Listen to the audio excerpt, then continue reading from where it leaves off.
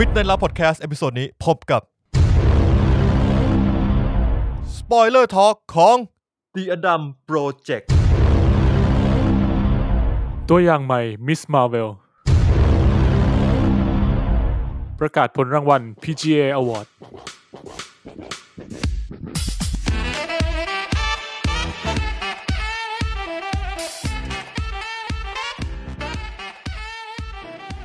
โอเคครับผมก็ยินดีต้อนรับทุกท่านนะครับเข้าสู่ Midnight Love Podcast นะครับผมประจำซีซั่นที่4นะครับ EP ที่21นะครับผมพอดแคสต์พูดคุยเกี่ยวกับเรื่องหนังและซีรีส์ในวงการภาพยนตร์นะครับผมแล้วก็รวมไปถึงสื่อบันเทิงต่างๆอีกมากมายแล้วแต่อารมณ์ของพวกเราในแต่ละอาทิตย์นะครับครับผมก็ EP นี้บอกก่อนว่ามันมีความแปลกนิดนึงคือเราเป็นการอัดใน2ช่วงเวลา EP เนี้ยจริงๆเรารีวิว The Adam Project กันไปแล้วเมื่อวันพุธที่ผ่านมาตอนนี้เราอยู่ณวันจันทร์ที่21แปลว่าตอนเนี้ยทุกคนจะได้ฟังอดีตของเราในวันจันทร์แต่ว่าพอมันจบประมาณช่วงแรกไปแล้วไว้เข้าช่วง Main Topic ทุกคนจะได้ฟังอดีตของเราในวันพุธที่ผ่านมาเขาจะสับสนนะครับกูพูดกูยังงงเลยแต่ไม่เป็นไรก็เรียกจริงๆว่ามันไม่ใช่ไม่เป็นประเด็นอะไรเท่าไหร่จริงๆก็คือจะบอกว่ามันไม่ได้อัดรวดเดียวเหมือนที่เราเคยทำแต่เราไปการอัดรอไว้ก่อนแล้วก็มาอัดช่วงแรกใหม่อีกครั้งหนึ่งเนื่องจากเอ่อเรียกว่าอะไรเป็นการทดลองรสชาติใหม่ๆเนื่องจากเรายังอยู่บ้านอยู่นะครับเดี๋ยวใช่ครับผมมีสถานการณ์โควิดที่บ้านผมเล็กน้อยก็เลยยังไปอัดที่สตูดิโอไม่ได้นะครับโอเคครับผมคุณตั้นอยากจะอัปเดตหน่อยไหมครับเป็นไงบ้างสนุกมากเลยฮะ สนุกมากมาถึงแล้วครับสนุกมากตอนที่อัดวัน Cut of the Dead เป็นวันที่ผมบอกว่าคนในบ้านผมเป็นโควิดใช่ไหมใช่ครับซึ่งตอนนั้นน่าจะเป็นแค่น้องสาวคนสุดท้องคนเดียวที่เป็นโควิดที่ผมบอกเขาเปิดร้านอะไรนั่นน่ะก็เป็นโควิดก็เริ่มกักตัวน่าจะรู้ตัวว่าเป็นโควิดประมาณวันพฤหัสวันศุกร์แล้วก็ประมาณวันเสาร์บ่ายส่วนเสาร์กลางวันพ่อก็ทักมาใน LINE บอกว่าขอ ATK หน่อยกูก็ไม่คิดอะไรกูเอา ATK ลงไปให้แล้วก็รู้เรื่องพ่อก็เป็นพอรู้เรื่องว่าพ่อก็เป็นเนี่ยด้วยความที่น้องสาวผมแต่อาการพ่อไม่มีอะไรนะคือคันคอคือที่นี้ผมมีน้อง2คนคนสุดท้องเป็นไปแล้วคนกลางเนี่ยเขาเป็นหมออยู่ที่โรงพยาบาลจุฬาเขาก็เหมือนมีโควตาของแล้วเรื่องจากพ่อผมมีทั้งโควตาพ่อผมเป็นญาติสายตรงของคุณหมอแล้วก็เป็นคนที่มีความเสี่ยงคือมีโรคประจำตัวบางอย่างทางโรงพยาบาลจุฬาก็รีบโทรมาที่บ้านเลยบอกว่าให้ไปตรวจ PCR ที่โรงพยาบาลจุฬาด่วนเลยแล้วก็จะต้อง isolation ที่โรงพยาบาลจุฬาทันทีให้ไปก่อนบ่าย2โทรมากี่โมงครับไอ้เหี้ยนั่นบ่ายโมง20แล้วกูก็เหมือนเขารู้ว่าบ้านมึงใกล้ไง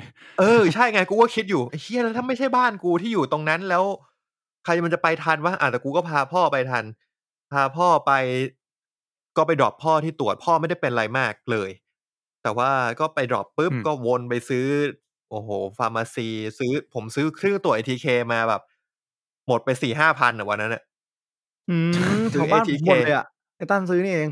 กูซื้อไป 4-5 พันอันถุย 4-5 พันบาทเครื่องตรวจ ATK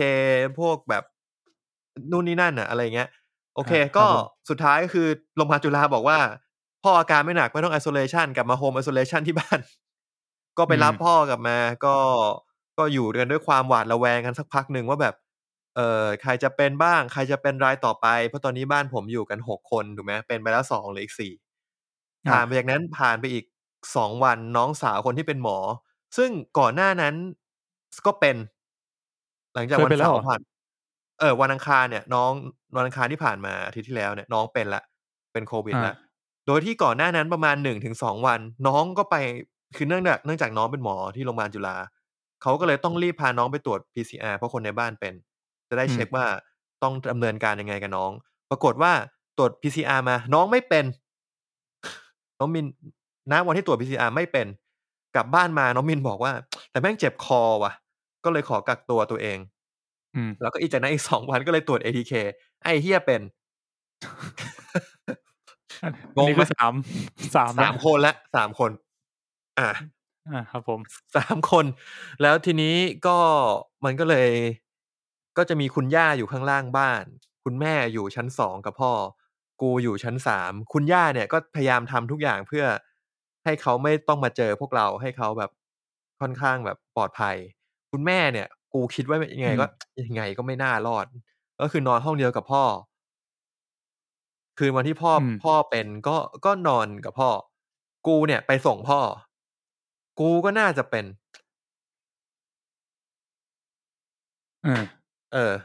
แต่กลายเป็นว่าก ลายเป็นว่ารอดเฉยกลายเป็นว่าก็เป็น3คนไม่มีใครเป็นมากกว่านี้แล้วนะครับครับผมก็ความสนุกก็คือเราจะต้องตื่นมาเราก็ต้องทำงานใช่ไหมเราก็ต้องตื่นมาก็ต้อง manage ว่าวันนี้3คนที่บ้านจะต้องกินอะไรคุณตั้นก็เป็นคนดูแลคนในบ้านแทนเป็นคนดูแลคนในบ้านแล้วก็ไม่ใช่3คนก็มีคุณย่าเป็น4คน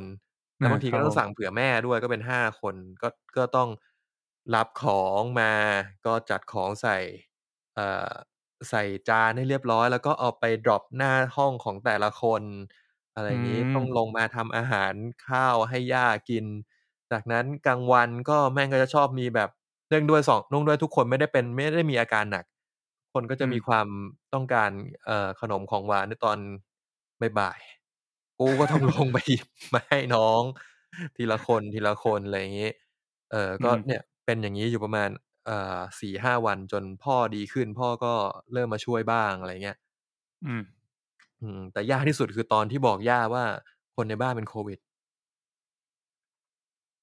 ไม่ใช่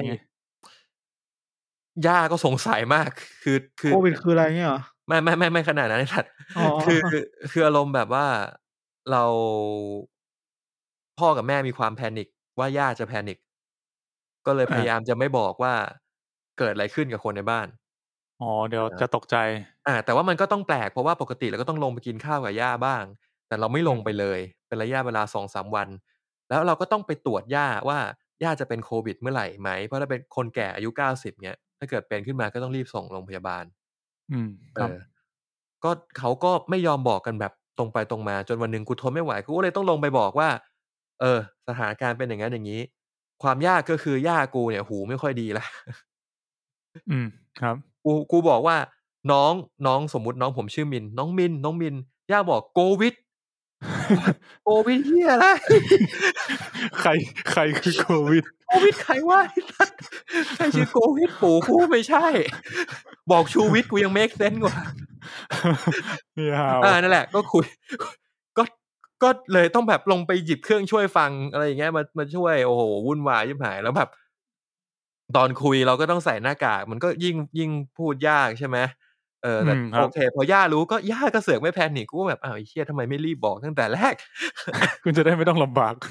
คือย่าก็บอกอ๋อเข้าใจแล้วทำไมถึงแบบไม่ลงมาสักทีก็ไม่ได้ยากเนอะ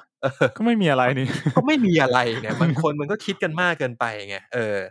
ครับผมก็ตอนนี้ก็เคลียร์ครับก็ผมคิดว่าวันที่รายการออกน้องผมน่าจะหมดรอบกักตัวแล้วเฮ้ยอันนี้ต้องระวังนิดนึงคือเมื่อวันศุกร์ที่ผ่านมาน้องผมเขานัด PCR ไว้ก็คือออกจากบ้านไป PCR แต่ว่าน้องก็มีการตรวจ ATK โดยตลอดก็ค้นพบว่าไม่เป็นว่า negative มาแล้วทุกครั้งที่ตรวจคือผ่านไปประมาณ 3-4 วันน้องก็เริ่มตรวจ ATK อีกรอบหนึ่งไม่เป็นตามสูตรสิงคโปร์ที่คุณปุณส่งมาให้ไม่เป็นอีก2วันน้องก็ลองอีกทีนึงไม่เป็นแล้วก็วันศุกร์จะไปตรวจแล้วโอเคก็เลยไปตรวจ PCR โดยทุกคนคิดว่าน่าจะหายแล้วปรากฏผล PCR ออกมายัง positive อยู่ยัง detected อยู่แต่ว่ามันจะมีค่าเหี้ยสักอย่างหนึ่งผมจำไม่ได้แล้วที่มันเริ่มสูงแล้วหรือมันเริ่มต่ำแล้วเนี่ยที่เป็น indicator ที่บอกว่าเชื้อน้อยแล้วแต่ยังมีเชื้ออยู่ตรงนั้นแหละครับก็บอกไว้แล้วกันเผื่อมีคนที่เจอสถานการณ์คล้ายๆผมแนะนำว่าถ้าเป็นทั้งบ้านได้ก็ดีนะไม่จะไม่ต้องคิดมากแค่คือไม่มึงคิดดูดิว่าตอนเนี้ยคือกูก็กักตัวด้วยเพราะคนในบ้านกูเป็น3คนถูกไหมใช่แล้วทีเนี้ยพอ3คนเนี้ยเขาก็จะหายพร้อมๆกันแล้วถ้าเกิดกูเสือกเป็นขึ้นมาก็แปลว่าบ้านกูก็อยู่ใน infinite loop ของการที่กูต้องกักตัวกันไปเรื่อยๆอย่างเงี้ยก็จะวนกันไปเรื่อยๆจนกว่าทุกคนจะมีภูมิครบ ใช่คือไม่เป็นดีที่สุดใช่แต่ว่า ใช่ ตอนเนี้ยก็คือดีมากนะที่ผมไม่เป็นแม่ไม่เป็นย่าไม่เป็นก็เลยจะทำให้แบบเรายังมีคนที่แบบคอยดูแลกันได้อะไรเงี้ยก็จริงอืมแล้วอีก3คนก็เป็นพร้อมๆกันจะได้แบบล็อตเดียวไปเลยเป็นหายก็หายพร้อมๆกันทีเดียวอะไรเงี้ยอืมนะครับก็ครับผมนี่แหละครับอ่ะก็เป็นความสนุกของสัปดาห์ที่ผ่านมาแล้วจากนั้นผมก็เลยได้ดูดูอะไรครับผมดูไป2เรื่องอืที่เข้าไม่ใช่ เรื่อง The เลย Adam Project นะสัปดาห์นี้คือเราจะเป็น The Adam Project นะครับผมใน Main Topic ของเราครับผมเรื่องแรกที่ดูคือ Turning Red เฮ้ยผมกำลังดูอยู่เลยเมื่อกี้ เฮ้ยผมว่าสนุก Animation Panda สนุกพอที่จะเป็นเอพิโซดต่อไปของ Midnight Love Podcast ได้ ไอ้เหี้ยนี่มันบิวมาวะ คือผมดูแล้วผมว่าสนุกมากคือผมไม่ได้ดูแอนิเมชันมานานแล้วแต่ว่าด้วยความที่แบบมีความเป็นเอเชียแล้วก็มีความเป็นแพนด้าแดงทำให้ผมสนใจแล้วก็ผมว่ามันเข้าถึงง่ายแล้วก็มีความเป็นหนังฮีโร่แล้วก็เป็นหนังไคจูในตัวอืมอะ ก็ผมว่านิดหน่อยเอามาสนุกแล้วก็เหมาะกับสตรีมมิงถ้าเกิดว่าออกเป็นหนังฉายโรงก็อาจจะไม่ได้สนุกขนาดนั้นเรื่องนี้ผมว่าถ้าAdam Project มันเป็นการ represent ของเอ่อ Father and Son ใช่ไหมผมจะมองในมุมนั้นนะคือ Adam Project มันเป็น Father and Son แต่ว่าฝั่งTurning Red มันจะเป็น Mother and Daughter อะไรเงี้ย ก็เป็นแบบเป็นฝั่งผู้หญิงเป็นฝั่งแม่ลูกอาสาวคือ vibe มันจะไม่เหมือนกันระหว่างลูกชายกับพ่อหรือลูกชายกับแม่อันนี้เป็นลูกสาวกับแม่มันก็จะเป็นอาอีกมุมหนึ่งแล้วมันก็จะอืเป็นมเรื่องที่มันย้อนอดีตนิดหนึ่งคือไม่ได้เกิดขึ้นในปีประมาณยุค2000จะเกิดขึ้นในประมาณแบบยุคยุคไม่ใช่ยุค2020อะมันจะเป็นยุคประมาณปี2000ยุคบอยแบนด์รุ่งเรืองอะไรเงี้ย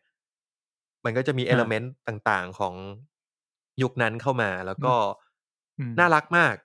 น่ารักมากแล้วก็แบบตัวละครประกอบก็แบบขโมยซีนสัสๆสนุกเพชรดูไปถึงไหนแล้วนะเพิ่งดูไปถึงตอนที่มันแปลงร่างได้แรกๆอะแบบรู้เออแล้วว่าตระกูลของมันน่ะอันนี้คิดว่าอาไม่น่ามีผลอะไรกับเนื้อเรื่องคือยังไงอืมเรารู้อยู่แล้วว่าไอ้ตัวละครเอกเนี่ยของเราเนี่ยเขาจะแปลงเป็นแพนด้าแดงใช่เออ คือ ก็คืออารมณ์เหมือนดูถึงตอนที่เขาแปลงร่างแล้วก็รู้เรื่องราวของตระกูลตัวเองอะไรงี้อาเรียกว่าเขาเป็นตัวละครหญิงชื่อเหมยหลินอายุ13แล้วก็อยู่ๆมาวันหนึ่งก็สามารถแปลงร่างเป็นแพนด้าแดงได้ซึ่งอืมไม่ใช่เรื่องดีไม่ได้อยากแปลงนะครับอืมก็คือก็ต้องมาหาทางกันว่าจะทำยังไงให้เหมยหลินเนี่ยกลับมาไม่ต้องแปลงร่างเป็นแพนด้าแดงได้ไหมหรือยังไงนะครับซึ่งเอ่อ มันจะคล้ายๆ The Hulk นิดหนึ่งคือถ้าเขาควบคุมอารมณ์ไม่ได้ ไม่ว่าจะอารมณ์อะไรก็ตามถ้าเขาควบคุมไม่ได้ เขาจะกลายร่างเป็นแพนด้าแดงอืมซึ่งแพนด้าแดงก็อืมเอาจริงๆผมก็เพิ่งรู้นี่แหละว่าคนจีนมองว่ามันเป็นสัญลักษณ์แห่งความแบบน่ากลัวและความรุนแรง จริงๆน่า จารักดีนะกเรื่องนี้จริงๆแม่งน่ารักมากนะครับโอเคนั่นคือ Turning Red อีอ้อเหรอกเรื่องหนึ่งนั่นประมาณนั้นก่อนอีกเรื่องหนึ่งที่ไปดูคือ The Road to Red Restaurant List ไอ้เหี้ยทำไมตัว R ตัว L มันเยอะเกินไปครับผมคุณดูไปถึงไหนวะเรื่องเนี้ย Red จบแล้ Restaurant ว List คุณดูจบแล้วใช่ไหมจบแล้วคผรับผมดูถึงประมาณ EP 6 EP 7แล้วผมว่ามันเร็วจังวะเฮ้ยชอบเหรอมันไม่เชิงชอบมันมีวันหนึ่งที่แบบอ้างว้างโดดเดี่ยวอือารมณ์แบบวันมศุกร์เราต้องออกไปข้างนอกแต่เราไปไม่ได้ อา เราก็เลยเปิดหาเพื่อนเรื่องนี้ดูแล้วก็แบบไอ้เหี้ยนี่มันผู้กำกับ One Cut for the Dead of the Dead นี่หว่า อาใช่ๆแต่เรื่องนี้คุณมีเล่าไปหลายทีแล้วก็คือเหมือนเป็นพระเอกเป็นมนุษย์เงินเดือนที่ออกไปทุกวันศุกร์เขาจะออกไปเซอร์เวย์ร้านอาหารตามเมืองไกลๆไปตั้งแคมป์ไปนอนแคมป์อยู่ในรถแล้วก็ไปหาร้านอาหารที่ใกล้เจ๊งจะกินครับใกล้เจ๊งแล้วก็กินไอ้ Red Restaurant ของเขาเนี่ยไอ้ Red เนี่ยมันหมายถึงว่าเป็นร้านที่ใกล้สูญพันธุ์ ครับใกล้เจ๊งอารมณ์ประมาณนั้นน่ะก็ชอบตรงที่มันเบสจากร้านที่มันเกิดมีอยู่จริงๆมากอืแล้วก็ไปมถ่ายๆที่สถานที่จริงๆเลยเอ่อแต่ว่าก็ไม่แต่ผมว่ามันดูมันก็เพลินๆไปเรื่อยๆแต่ว่าถ้าใครชอบความสนุกเร้าใจก็อาจจะไม่ชอบเท่าไรเรื่องนี้มันจะเป็นแบบสโลว์เรื่อยๆก็ไปดูพระเอกแบบเหงาๆอะ คือเหมาะเป็นเรื่องที่เหมาะกับคนเหงามากเลยอ่ะมันฟีลมันเหงาพระเอกมันไปคนเดียวใช่ไหมมากนะไปคนเดียวแล้วก็ไปแบบสนุกกับตัวเองอ่ะไปเหมือนแบบมีสถานที่ถ่ายรูปเป็นรูปปั้นใช่ไหมก็ไปแบบกอดรูปปั้นเซลฟี่อ่ะอะไรอย่างเงี้ยมันก็แบบเชี่ยมึงเหงาเหมือนกันว่ะทั้งที่แบบมองอีกมุมนึงก็คือเขามีครอบครัวมีลูกมีเมียแต่พอความชอบไม่แมตช์กันเงี้ยมันก็เลยเหมือนว่าแบบก็ต้องไปตะลุยไป journey คนเดียวอะไรเงี้ยคิดในมุมนึงมันก็ดูเป็นอะไรที่เศร้าเหมือนกันนะแล้วมันก็ไม่ได้มีมันจะไม่ได้มีแค่เรื่องของการที่ไปหาอาหารกินน่ะมันจะมีเรื่องของเอ่อดราม่าในชีวิตทั้งการเป็นการทำงานแล้วก็เรื่องของครอบครัวที่อยู่ๆมันก็แบบคิดขึ้นมาคิดถึงขึ้นมาอะไรอย่างเงี้ยก็เพลินๆไปได้เรื่อยๆแต่ละตอนก็จะมีข้อคิดแต่ถ้าเกิดว่าคุณไม่ชอบความญี่ปุ่นน่ะคุณอาจจะไม่ชอบเรื่องนี้มันจะมีความตัวละครจะมีความการ์ตูนพระเอกการ์ตูนแปลกๆไงไม่รู้อะเป็นสไตล์ญี่ปุ่นหน่อย Slice of Life อะไรอย่างงั้นน่ะฮะผมเข้าใจเลยทำไมคุณมีนชอบเดี๋ยวใช่มันจะ Slice of Life Slice of Life สัสๆไม่มีอะไรสไลด์กว่านี้แล้วสไลด์แต่อย่างที่คุณตั้นบอกแหละมันเพราะมันมีความเหงาในเอลิเมนต์อย่างที่บอกอ่ะแค่มึงไปเจอแล้วมึงรู้ว่าร้านนี้แม่งจะจบแล้วอ่ะมันก็เหงาด้วยใช่แต่แล้วก็ส่วนใหญ่ร้านที่เขาไปก็จะเป็นแบบคนแก่แบบเปิดมานานแล้วอะไรอย่างเงี้ยแล้วก็แบบยังเปิดอยู่ด้วยแรงใจบางอย่างอย่าง A&W ที่ผ่านมาเห็นนะใครๆก็ไปกินอารมณ์นั้นเลยน่ะนั่นน่ะเลสตลองแล้วทุกร้านที่มันไปมันก็จะบอกว่าอร่อยมากครับแล้วก็ยิ้มแบบที่เราไม่ได้เห็นในวันคัต for Ted ประมาณตอน2อ่ะมันถามตัวเองเว้ยว่าไม่รู้ว่าที่อร่อยเนี่ยคือจริงๆเขารู้สึกมันอร่อยอยู่แล้วแต่ยิ่งรู้ว่าแบบร้านนี้มันอาจจะไม่มีโอกาสได้กินอีกแล้วมันยิ่งอร่อยยิ่งขึ้นเว้ยแล้วรีแอคชั่นเขาแม่งยิ่งกว่ามาร์ควีนอีกกูบอกเลยถ้ามึงคิดว่ามาร์ควีนเวอร์ก็ไอ้เหี้ยนี่เวอร์กว่าว่าไอ้เนี่ยเทียบได้กับเลนในเรื่องไอ้ที่นั่นเลยฮังกี้แอนด์แฮร์รี่เลนมึงแบบเล่นมันออกใหญ่ไหมฮะเลนมันจะออกแบบอร่อยมากไอ้นี่ก็คือจะยิ้มไม่บอกด้วยไม่บอกกูด้วยว่าอร่อยยังไงแต่ไอ้เนี่ยไอ้พระเอกเลสตลองเนี่ยมันจะกินแล้วจะบอกอร่อยแล้วก็ทำสีหน้าออกมาเสร็จแล้วมันก็จะมีคำบรรยายเกิดขึ้นในหัวมันแล้วก็เป็นซับไตเติลให้เราได้อ่านว่าแบบการทำอันนี้แม่งจะเกิดโหจากความสุขยังไงบ้างกูแบบเชี่ยเอ้ยกูอยากแดกข้าวแล้วรู้สึกเหมือนมึงได้เลยว่ะอะไรแบบนั้นอะก็เป็นเรื่องที่ได้อะไรเยอะดีแล้วก็เหมาะกับคนเหงาช่วงเหงาในช่วง work from home นะครับผมว่าเรื่องนี้เหมาะมากนะครับผมไม่ได้อยากได้รถใหม่แต่ผมอยากให้พระเอกซื้อรถใหม่เฮ้ยเนี่ยคุณมีนถึงขั้นแบบได้แรงบันดาลใจเลยนะเว้ยขายรถทิ้งเลยเนี่ยซื้อมาทำอะไรจอดอยู่หน้าบ้านวันศุกร์ขี้เกียจออกร้อนแต่คือเขาจะขับรถแล้วก็ไปนอนตามถนนน่ะมันจะมีที่จอดในไทยไหวไหมไทยทำไม่ได้ไม่ของเรามันจะเป็นแบบสมมติคุณไปอุทยานแห่งชาติอ่ะก็ไปจอดนอนได้แล้ววันต่อมาค่อยตื่นไปแล้วขับรถไปหาอะไรกินก็ได้แล้วคุณนอนอยู่ในรถใช่ไหมหมายถึงในไทยใช่ไหมในไทยใช่แต่ว่าแม่งร้อนแม่งร้อนคือจะทำได้คือมึงต้องใส่แบตอีกตัวหนึ่งเว้ยแบตข้างหลังรถอีกตัวหนึ่งแล้วก็แบบต่อพัดลมหรือต่ออะไรเงี้ยก็จะรอดนี่คือเขาไปน่าจะเป็นช่วงที่ไม่ใช่หน้าร้อนของญี่ปุ่นเขาก็นอนในรถเลยแล้วผมก็รู้สึกว่าเขาก็ไม่ได้มีเหมือนไม่ได้เปิดหน้าต่างแล้วก็ไม่ได้เปิดเครื่องทำอากาศไม่ได้สตาร์ทรถทิ้งไว้อะไรเงี้ยครับแต่ในไทยผมก็ไม่รู้สึกไม่ค่อยปลอดภัยด้วยต่อให้อากาศดีก็ตามครับไม่รู้เหมือนกันครับก็ให้คุณมีนไปลองคนที่ใกล้เคียงจะลองที่สุดก็คือคุณมีนคุณมีนไปลองมาแล้วเป็นไงก็มาแชร์ได้มาแชร์กันได้ก็เอาเบอร์กูไว้ตรง emergency ก็ได้ไม่ทันหรอกไอ้ท่านจะได้กดไวๆนะฮะโอเคผมดูไปประมาณนี้ครับไม่มีดูอะไรมากกว่านี้แล้วเชิญครับผมงั้นผมต่อเลยแล้วนะครับคุณมีดูมาเยอะไหมดูมา2 เรื่องครับงั้นผมดูมานิดเดียวก็ผมดูแบบไม่ค่อยดูอะไรเป็นชิ้นเป็นอันเลยเพิ่งเริ่มดูโคทาโร่ลีฟอโลนไปนะครับ ก็เรื่องนี้ก็เป็นกระแสอยู่แล้วก็จริงๆอ่ะเริ่มดูเพราะว่าคุณปุ๊กอ่ะ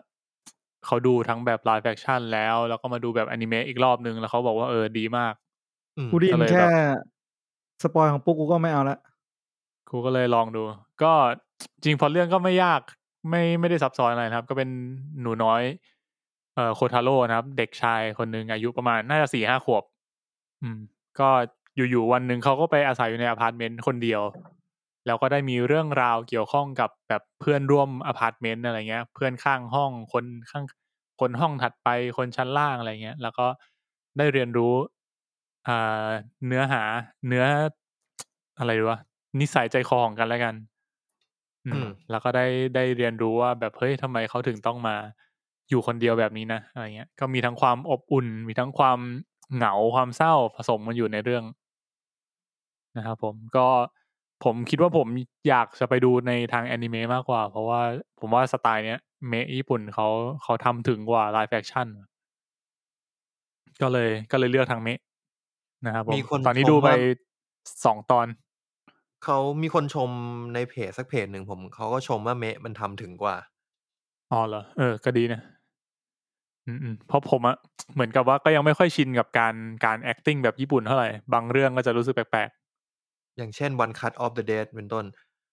One Cut อะแม่งเป็นการแบบพอเป็นญี่ปุ่นแล้วแม่งเข้าเว้ย แบบถ้าเป็นประเทศอื่นกูไม่แน่ใจว่ามันจะขำแบบนี้หรือเปล่าแต่แบบพอเป็นญี่ปุ่นมันก็ขำอีกแบบนึงซึ่งมันเข้ากับสไตล์มากๆครับผมก็เดี๋ยวเรื่องนี้เดี๋ยวคงดูเรื่อยๆนะครับผมนอกนั้นก็มี Turning Red ที่บอกไปดูไปประมาณน่าจะเกือบสักครึ่งชั่วโมงเดี๋ยวดูต่อนะครับแล้วก็มี Business Proposal ก็ดูถึงล่าสุดอันนี้ก็เพลินๆดีเหมือนดูละครไทยในเชิงโปรดักชันเกาหลีครับผมถ้าใครอยากหาอะไรที่แบบไม่หนักมากอะไรเงี้ยดูเพลินๆก็แนะนำนะครับแล้วก็นอกนั้นก็จะไปหนักอยู่ที่มังงะ plus เหมือนเดิมนะครับแอปตอนนี้ผมนั่งไถ World Ticker อยู่กูอ่านไปเป็น100 ตอนแล้วกูง่วงนอนมากทุกวันเลย มันก็ไม่ได้หมดเร็วๆนี้ไหมนอนสิมันติดไงคุณก็เข้าใจคุณมีนทำเป็นไม่เคยไททันกรณีพิเศษไอ้เหี้ยเวลาแบบแม่งแบบเฮ้ยอีกตอนน่ะพอจบตอนแล้วแบบเฮ้ยอีกตอนน่ะผมมีแม่งติดลูปถ้ามังงะผมว่าผมโซโล่เลเวลลิ่งตอนนั้นน่ะที่ผมอ่านอ๋อเลยใช่โซโล่ก็ปืนเดียวฟิลอย่างนั้นน่ะเหี้ยกูรู้สึกเหมือนแบบเส้นเอ็นอักเสบอ่ะเส้นเอ็นข้อมือกูอักเสบเพราะมันไม่ได้เป็นการเปิดการ์ตูนอ่านเงี้ยมันต้องไถมันต้องอ่านไถมือถือมันอยู่แต่ในมือถือใช่นิ้วโป้งเหมือนจะหลุดออกจากมือจนผมต้องเปลี่ยนไปอ่านใน iPad แทนแล้วเพราะรู้สึกว่าแบบก็ใช้นิ้วโป้งอยู่ดี iPad มึงก็หนักมั้ยอ่ะมึงนอนอ่านแล้วมึงก็ต้องไถอย่างเงี้ยมึงวางยังไงนั่งดิเพื่อนนั่งมึงไม่นอนอ่านเหรอไม่คือก็เจ็บหน้าดิมึงรู้สึกเหมือนมึงจะเป็นอัมพาตใช่ป่ะแต่กูอ่านผ่าน iPad อ่ะกูเป็นอัมพาตเลยกูตั้งไว้ข้างหน้าจอแล้วกูนอนแทนแล้วใช้นิ้วชี้แป้วเฮ้ยกูเคยมันมีก่อนหน้านี้ที่ผมแบบนอนตะแคงอ่ะแล้วเอาจอตะแคงไปด้วยรู้สึกเหมือนสายตากูแย่ลงว่ะเหมือนแบบสายตาเอียงมันพุ่งทะลุหลอดเกินไปแว่นกูคือตอนนี้แพ้ไปแล้วอ่ะจนกูก็เลยรู้สึกว่าแบบเฮียกูนอนเล่นมือถือไม่ไหวละกูควรจะนั่งเล่นมือถือแต่บางทีเราก็เล่นมือถือเพื่อให้เราหลับป่ะมึงจะนั่งหลับไม่ได้สัตว์มึงใช่ฤาษีไม่ตอนจะหลับมึงก็วางมือถือดิเพื่อนไม่ตอนจะหลับมันจะต้องเล่นไปเรื่อยๆจนมันหลับไปเองได้เหรอคนหลับยากไหมจริงๆมือถือมันเขาบอกมันให้สารคล้ายๆคาเฟอีนเลยนะเว้ยจริงยิ่งเล่นมันยิ่งไม่หลับเลยใช่ถึงจะมีบางครั้งที่แบบมือถือตกใส่หน้าวะไอ้เหี้ยอันนั้นกูอยู่แล้วด้วยอันนั้นคือมึงไม่มีมือถือมึงก็หลับมึงลองเปลี่ยนเป็นอ่านแบบ Paperlike ดิแบบกระดาษ Kindle อ่ะมั่นใจแป๊บเดียวหลับหรือฟาดหน้าฟาดหน้านี่ไงก็เป็นเหตุผลที่ผมยังชอบอ่านมังงะที่เป็นเล่มๆอยู่จริงๆก็ดีนะจะแบบตกใส่หน้าให้เจ็บตกใส่หน้าจะหน้าดำแทนนี่ตัวอะไรจริงๆคุณซื้อ iPad อ่ะแล้วก็อ่านในเมพมันก็โอเคนะได้ฟีลคล้ายๆกันเหมือนคุณเปิดหน้าเพราะมันใช้2มือจับไงไอ้เหี้ยประเด็นคือมึงก็นอนอ่านไม่ได้ดีไงคือแบบบางวันกูนอนเงี้ยกูจะนอนอ่านดูเงี้ยแม่งก็ไม่ได้ไงเหี้ยตกนี่คือแบบไอ้เหี้ยดั้งหักได้นะนอนคว่ำดิตกไม่ได้สัตว์ นอนคว่ำมันเมื่อย ไอ้เหี้ยดูนี่กูยังไม่ได้อ่านเลยว่ะถ้ามึงอ่านดูนกูว่าถ้ามันตกใส่หน้าก็น่าจะเจ็บอยู่นะกูว่ามีเลือด มันไม่ใช่แค่เจ็บหรอกกูว่ามันน่าจะเลิกอ่านหนังสือไปเลยอ่ะ นั่นแหละครับผมก็มังงะ plus นะครับผมเอาจริงๆคือผมไถอ่านไปเรื่อยเลยแบบสลับไป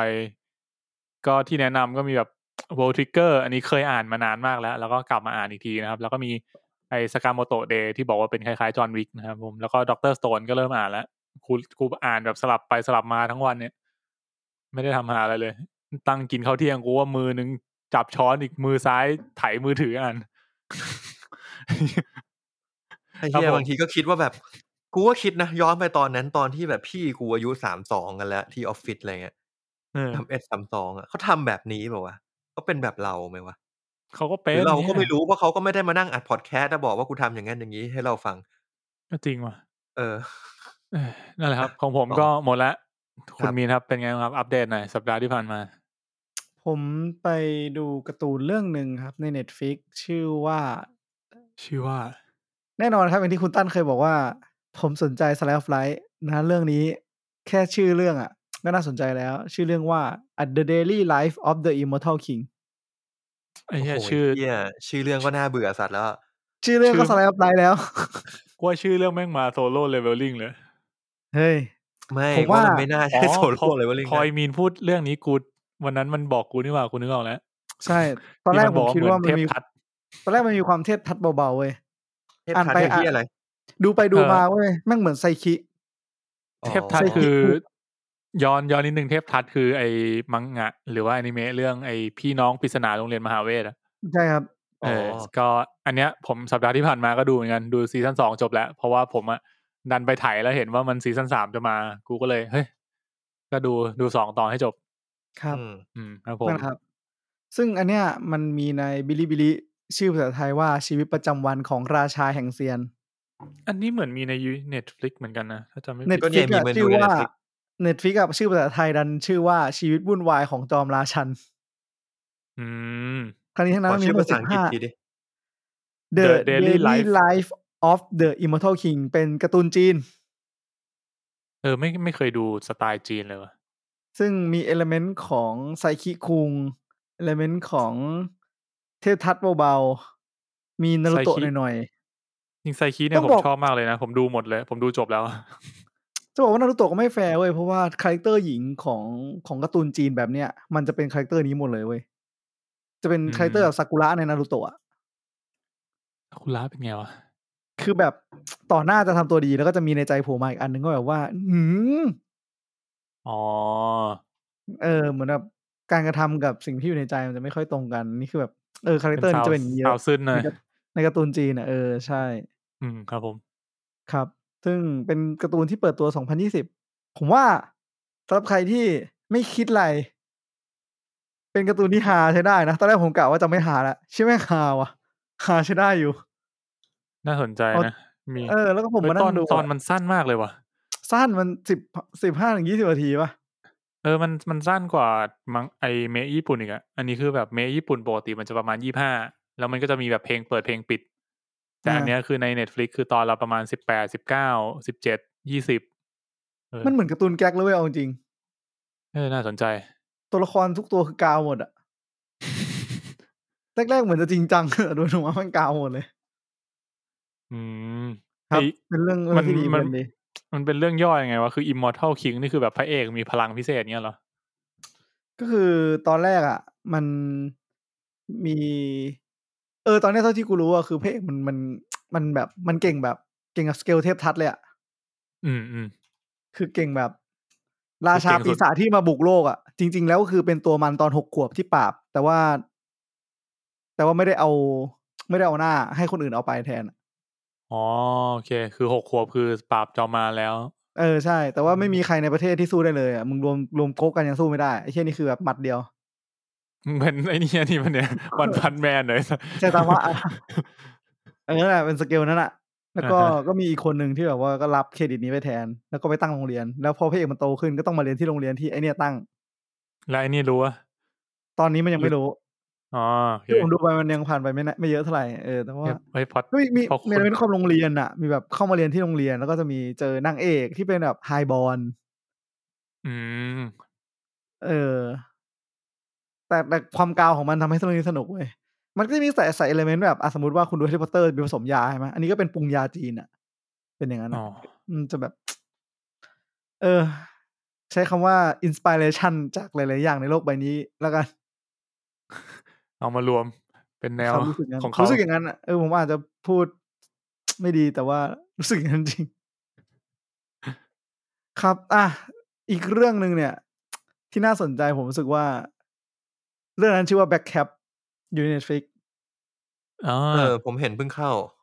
ผมไปดูเนี่ยผมเห็นเว้ย IMDb วันเนี้ยมันเขียนว่า 7.1 ผมแบบโอ้โหจริงเหรอวะ IMDb มัน 7.1 เลยเหรอวะเข้าไปกดเข้าไปปุ๊บไม่ใช่เว้ยแม่ง 5.7 ดาวเต็ม10 ดาวจากคนดูหมด 4,700 คนคือกูเห็นหน้าหนังกูก็คิดว่าไม่น่าสนุกอ่ะแล้วก็Rotten Tomato ครับ 56% Audience Score 39% มีนก็เลยดูไปผมดูจบคือผมดูก่อนที่จะมาดูคะแนนด้วยเอาจริงๆผมบอกตามตรงว่ามันไม่ได้คือมันไม่ได้แย่สเกลแบบเฮ้ยแม่งมะเขือเน่า 50% ว่ะผมรู้สึกมันอันนี้มันรุนแรงไปหน่อยแต่มันออกไปทางเฉยๆอะไรอย่างงี้ป่ะว่าไอ้เรื่องมันคือคะแนนของไอ้สิ่งที่ทำให้มันพลาดมะเขือเน่าอ่ะมันแค่คุณชอบไม่ชอบเว้ยเอาแล้วไงเอางี้เนื้อเรื่องคร่าวๆก่อนคือเหมือนแบบโลกอ่ะมันดันเกิดสงครามเว้ยซึ่งพอเสร็จแล้วอ่ะไอ้นางเอกกับลูกเนี่ยก็เหมือนเริ่มต้นมาเพราะว่าจะเห็นว่านางเอกกับลูกมันโดนแยกทางกันแล้วเรื่องราวก็ผ่านมาแบบอยู่ดีมันก็แฟลชแบ็กข้ามมาเลยแล้วก็กลายเป็นว่าในยุคเนี้ยมันเป็นยุคหลังสงครามแล้วอะทุกอย่างมีความยากจนมีแต่หิมะตกเหมือนโพสต์อโพคาลิปส์เงี้ยแล้วก็มีภารกิจที่ทางรัฐบาลบอกว่าอันนี้คือแบบหน่วยป้องกันสุดท้ายแล้วของประเทศถ้าจะไม่ผิดเป็นหนังของสวีเดนไม่มั่นใจประมาณนั้นแล้วก็ครับแล้วก็พอเสร็จแล้วอ่ะมันก็มีบอกว่าจริงๆแล้วอ่ะลูกของนางเอกอ่ะยังอยู่นะคือนางเอกเหมือนแบบเป็นคนเล่นไอซ์สเก็ตที่เก่งอ่ะเป็นทหารที่เล่นไอซ์สเก็ตที่เก่งแล้วเสร็จแล้วภารกิจของเขาก็คือเขารวบรวมคนที่เล่นไอซ์สเก็ตที่เก่งเนี่ยของทั้งหมดมาแล้วอ่ะแล้วสิ่งที่เขาต้องทำคือเขาต้องเล่นไอซ์สเก็ตขึ้นไปตอนเหนือเลยไปที่เกาะที่มันแบบเกาะที่อยู่สูงออกไปอ่ะยิ่งฟังยิ่งงงกูเห็นภาพที่แบบไม่น่าจะเป็นหนังซีเรียสได้ไอ้เหี้ยเหมือนแบบเนี่ยยืนเรียงกันยืนเรียงหน้ากระดานแล้วทุกคนแบบไถแล้วประกายน้ำแข็งก็ฟุ้งฟิ้งข้างหลังใช่ทุกคนก็จะใส่สเก็ตไปเรื่อยๆซึ่งจากทางที่ไปคือมันเป็นเข้าไปในที่กองทัพศัตรูยึดไปแล้วงงปะแต่ว่าที่เขาเลือกวิธีนี้เพราะว่ามันพอมันเป็นน้ำแข็งแล้วอะเหมือนตอนเหนือของสวีเดนอะมันเป็นน้ำแข็งแล้วอะมันทำให้เราไปแล้วอะไอซ์สเก็ตอะยังอยู่ได้แต่ว่าเรือเข้ามาไม่ได้คือน้ำแข็งมันหนาเขาบอกว่าน้ำแข็งมันหนาระดับที่เรือจะเข้ามาไม่ถึงแล้วก็หนาพอที่คนจะสามารถไอซ์สเก็ตผ่านไปได้ไม่ต้องเจอฉากที่แบบน้ำแข็งแตกแน่มันก็ต้องมีอยู่แล้วซึ่งอย่างที่ตั้นบอกมาแหละผมบอกเลยว่าข้อเสียของเรื่องเนี้ยคือผมไม่อยากบอกเป็นข้อเสียมันเว้ยมันไม่มีอะไรเซอร์ไพรส์อ่ะคือมึงรู้อยู่แล้วว่าเรื่องมันจะไปทางไหนอ่ะแล้วมันก็ไม่แปลกเว้ยซึ่งผมมานั่งอ่านในรีวิวอ่ะทุกคนก็บอกงี้เว้ยในแบบในคริติกอ่ะก็บอกว่ามันบอกว่าเนี่ยมันเป็นภาพสวยนะแล้วก็ eye catching visual แต่ว่ามันแบบ under the weight of a predictable story อ่ะซึ่งแม่งพูดประเด็นเนี่ยผมรู้สึกว่าจะบอกว่าเป็นข้อเสียของเรื่องดีไหมวะมันเป็น predictable story ไม่ก็เหมือนกันนะก็มันก็จะเป็นข้อที่ทำให้คุณรู้สึกว่าเรื่องนี้ไม่ได้พิเศษสำหรับคุณแต่ผมรู้สึกเรื่องนี้ไม่ได้พิเศษแต่ผมจะให้คะแนนว่ามันเป็นแบบมะเขือเน่าเพราะเหตุผลนี้มันไม่แฟร์สำหรับผมผมรู้สึกว่าหลายๆอย่างสมมติว่ามันแปลกใหม่นะเว้ยผมบอกผมระหว่างดูคุณเปิดแอร์หนาวนิดเดียวเรื่องแม่งหนาวมากนะเว้ยไม่มีฉากอะไรฉากที่ทำให้รู้สึกหนาวจริงๆรู้สึกทรมานไปกับมันเลยรู้สึกแบบภารกิจแม่งก็รู้อยู่แล้วว่าภารกิจมันจะพาไปที่ไหนบ้างแต่ก็รู้สึกอยู่ดีว่าแบบมันอันตรายว่ะศัตรูจะโผล่มาเมื่อไหร่ก็ได้ว่ะอะไรเงี้ย เพราะมันก็เป็นแบบเหมือนกองทัพนะครับนั่นแหละครับก็ส่วนตัวคิดว่ามัน underrate น้อยไปนิดนึงแต่ว่าก็เข้าใจที่คนจะไม่ชอบครับผมแต่มันให้ประสบการณ์ที่แปลกใหม่หลายๆอย่างดีรวมกับผมรู้สึกว่าพอเหตุการณ์มันเกิดแถวนั้นอะแล้วตอนเนี้ยก็ต้องบอกว่าสถานการณ์โลกตอนเนี้ยยูเครนกับมอสโกกับเคียฟเนี่ยมันหึมๆกันอยู่เราก็จะได้ element เป็นเรื่องที่ไม่ดีอ่ะเป็นเรื่องที่ไม่ดีแต่ว่ามันให้ความรู้สึกจริงๆว่าแบบถ้าคุณดูเรื่องนี้อยู่อ่ะมันเห็นชัดเลยนะว่าเวลาคุณโดนแบบโดนโจมตีอ่ะแม่งเป็นสภาพไหนอ่ะแล้วถ้ามีประเทศอื่นแบบไม่มีการช่วยเหลือใดๆอ่ะประเทศอยู่ในสภาพไหนแล้วคุณต้องเอาตัวรอดแบบไหนอ่ะและการตัดสินใจของคนที่อยู่ในชนชั้นนายพลจะเป็นแบบไหนผมรู้สึกว่าเรื่องนี้มันทำให้เราได้สะท้อนหลายๆอย่างในเวลาดูอ่ะได้คิดตามมันเข้ากับสถานการณ์ด้วยแหละดูเลยรู้สึกว่าแปลกดีได้คิดในมุมมองบางอย่างที่ไม่ได้คิดครับจบแล้วครับครับผมโอเคก็ตอนนี้จริงๆก็ดูกันมาเยอะพอสมควรนะคนละ 2-3 เรื่อง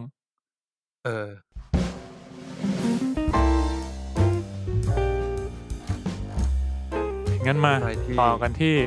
เทรลเลอร์ใหม่ดีกว่านะครับผมในสัปดาห์นี้นะครับผมก็มีหลายตัวที่น่าสนใจก็เปิดด้วยหนังก่อนแล้วกันนะครับ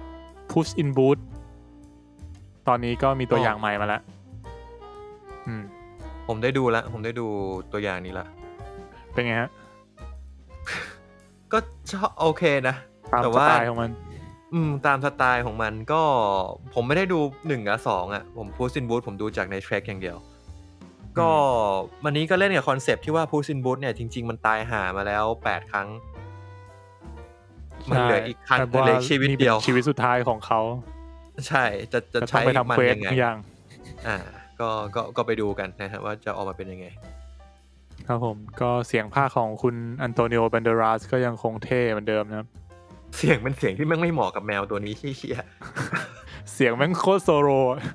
แต่ว่าแม่งก็คงตั้งใจว่าแบบก็กูอยากให้เป็นเงี้ยไวท์มันได้มากครับก็อันนี้ตัวกำหนดฉายในอเมริกาเนี่ยอยู่ที่ September นะครับกันยายนปีนี้ก็เดี๋ยวในไทยเดี๋ยวรอประกาศอีกทีนึงนะครับถัดมานะครับกับฝั่ง Marvel กันบ้างที่มีเทรลเลอร์ใหม่นะครับกับซูเปอร์ฮีโร่ตัวใหม่เนี่ยออกมาแล้วก็คือ Miss Marvel นั่นเองครับผมนี่ยังไม่ได้ดูเลยว่ะก็มึงลองดูมันเป็นเทรลเลอร์ที่แปลกเหมือนกันเปิดปุ๊บคุณจะรู้สึกว่าเฮียสไตล์แม่งแปลกมากแม่งโคตรวัยรุ่นผมว่าจะไปดูทำไมผมถึงยังไม่ได้ดูอันนี้ไม่แน่ใจว่ะแล้วก็เรื่องนี้ก็มีหลายฉากที่ถ่ายทำในไทยด้วยนะอย่างเช่นในตัวอย่างก็มีอยู่ฉากนึงบางที่ถ่ายที่หัวลำโพงครับผมอันนี้ก็เรื่องนี้คือเรื่องที่อีแทวอนชื่ออะไรนะปาร์คอะไรวะไอ้พระเอกเลขาคิมป่ะพระเอกเลขาคิมชื่ออะไรวะพระเอกเลขาคิมชื่ออะไรกูก็จำไม่ได้เหมือนกันทำไมลืมวะว่าตอนนั้นเขาดังมากปาร์คซอจุนพักซอจุนใช่น่าจะใช่นะเรื่องนี้ที่เขาเล่นป่ะไม่เขาเล่นเดอะมาเวลเขาเล่นเดอะมาเวลแต่เรื่องนี้คือมิสมาเวลยังไม่ใช่ยังไม่ใช่เดอะมาเวลจะเป็นหนังใหญ่อันนี้เป็นซีรีส์มิสมาเวลเป็นซีรีส์เดอะมาเวลคือหนังของตัวมาเวลกัปตันมาเวลใช่แคโรลเดนเวอร์ครับผมอันนี้ก็จะเข้า Disney Plus นะครับในวันที่8จูนนะครับจูนอะไรวะมิถุนาป่ะใช่ถูกต้องครับเพชรเก่งมากเยี่ยมครับผม8มิถุนาก็8เดือน6นะครับอีก3เดือนรอดูกันได้จริงๆที่ใกล้ที่สุดตอนนี้ก็คือ Moon Knight นะครับผมสิ้นเดือนนี้ได้ดู Moon Knight ไม่ถึง10วันแล้วเนี่ยอีก 7-8 วันก็มาแล้วสุดยอดเลยวันที่30มั้งถ้าจำไม่ผิดนะครับก็จะเป็นวันพุธเราก็จะได้ดู Moon Knight กันแล้วก็เหมือนกับว่าเขามีรอบพรีเมียร์ไปแล้วที่น่าจะเป็นที่อังกฤษนะแล้วก็มีหลายๆคนได้ดูไปแล้วก็คำวิจารณ์เนี่ยแม่ง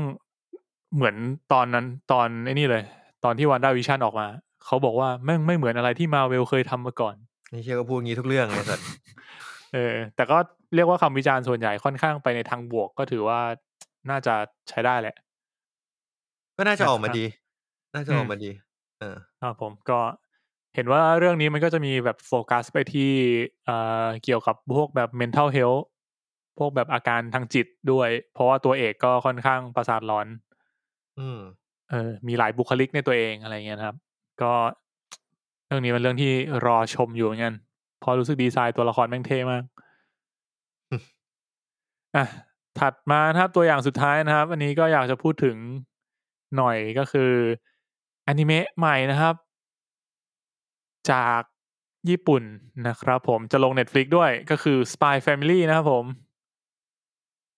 ตอนนี้ก็คอนเฟิร์มแล้วนะครับตัว account Netflix Thailand ก็คอนเฟิร์มว่าจะมาวันที่9เมษายนนี้นะครับผมก็ใครที่เป็นแฟนๆน้องอันเนียถ้าในซับไทยเขาเขียนว่าอาเนียมั้งในเหรอ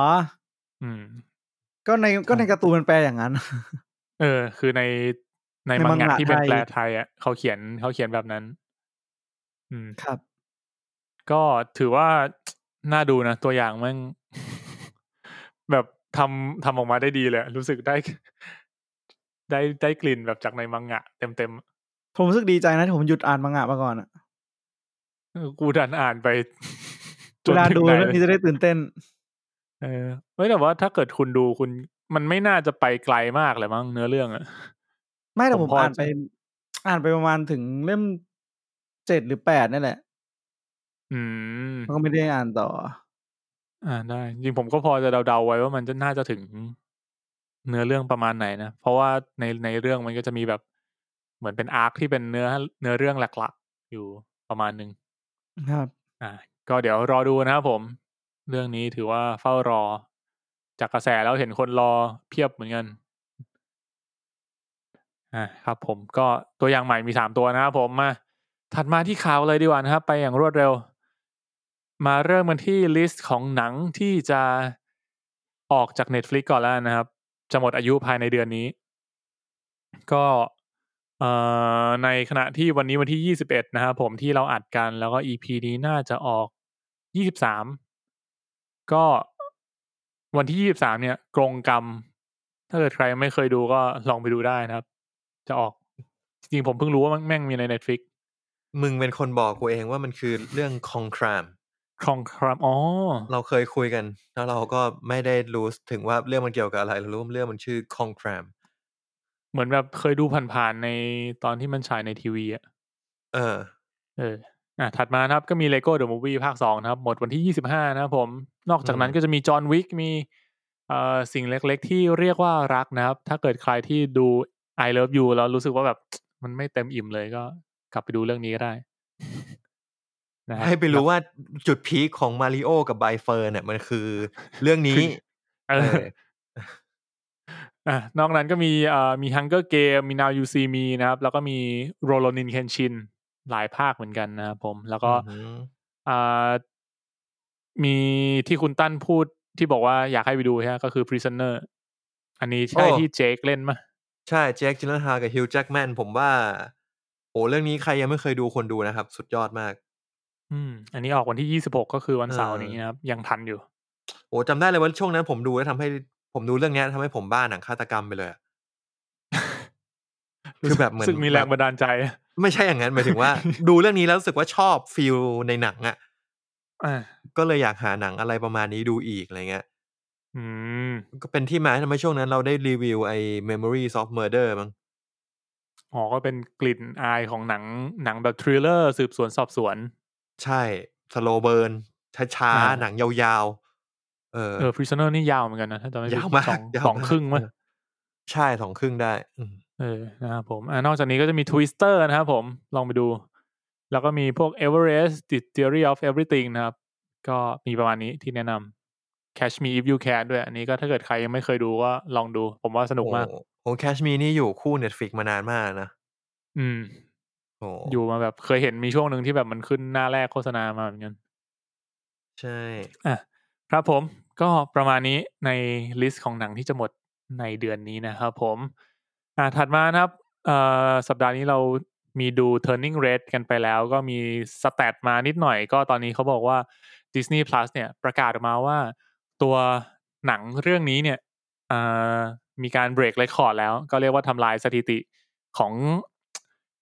จำนวนผู้ชมใน3วันแรกก็ถือว่าเป็นเรื่องที่ดีหลังๆนี้เหมือนกับว่าสถิติ Disney Plus ก็ทำลายไล่ไปเรื่อยๆน่าจะแบบด้วยความที่ยอดคนซับเขาก็ค่อยๆเพิ่มขึ้นด้วยแหละผมว่าดีมันจะได้เรียกว่าอะไรมีคอนเทนต์ใน Disney Plus ที่ไม่ใช่ Marvel หรือ Star Wars ใช่เขาจะได้แบบปั่นคอนเทนต์อื่นๆเข้ามาเพิ่มบ้างลืมไปเลยนะเว้ยว่ามันเป็นดิสนีย์ใช่ไหมว่าดิสนีย์อ่ะคือพอมันมีผมรู้สึกว่าพอมี Turning Red อ่ะมันก็มีความแบบเนี่ยดิสนีย์ใช่เรื่องนี้ของ Pixar แต่แบบพอแบบไปแบบMarvel ซะเยอะก็เลยแบบลืมไปเลยว่าดิสนีย์จริงๆมันก็ยังมีเอลิเมนต์ของดิสนีย์อยู่นะเว้ยไม่ได้มีแค่ Marvel Star Wars นะจ๊ะเหมือนที่เราดูที่ผ่านมาแม่งมีแต่แบบ Mandalorian Marvel ทั้งหลายแหล่เนาะใช่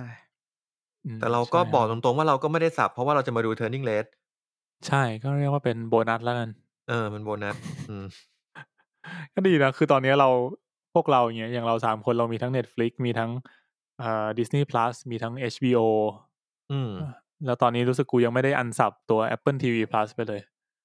ว่ะกูว่ากูควรจะต้องไปอันสับแล้วกูไม่น่าจะได้ดูอะไรต่อเนี่ยคือแบบเรามีคอนเทนต์ให้ดูแบบเวลากูน้อยกว่าการดูหนังแล้วก็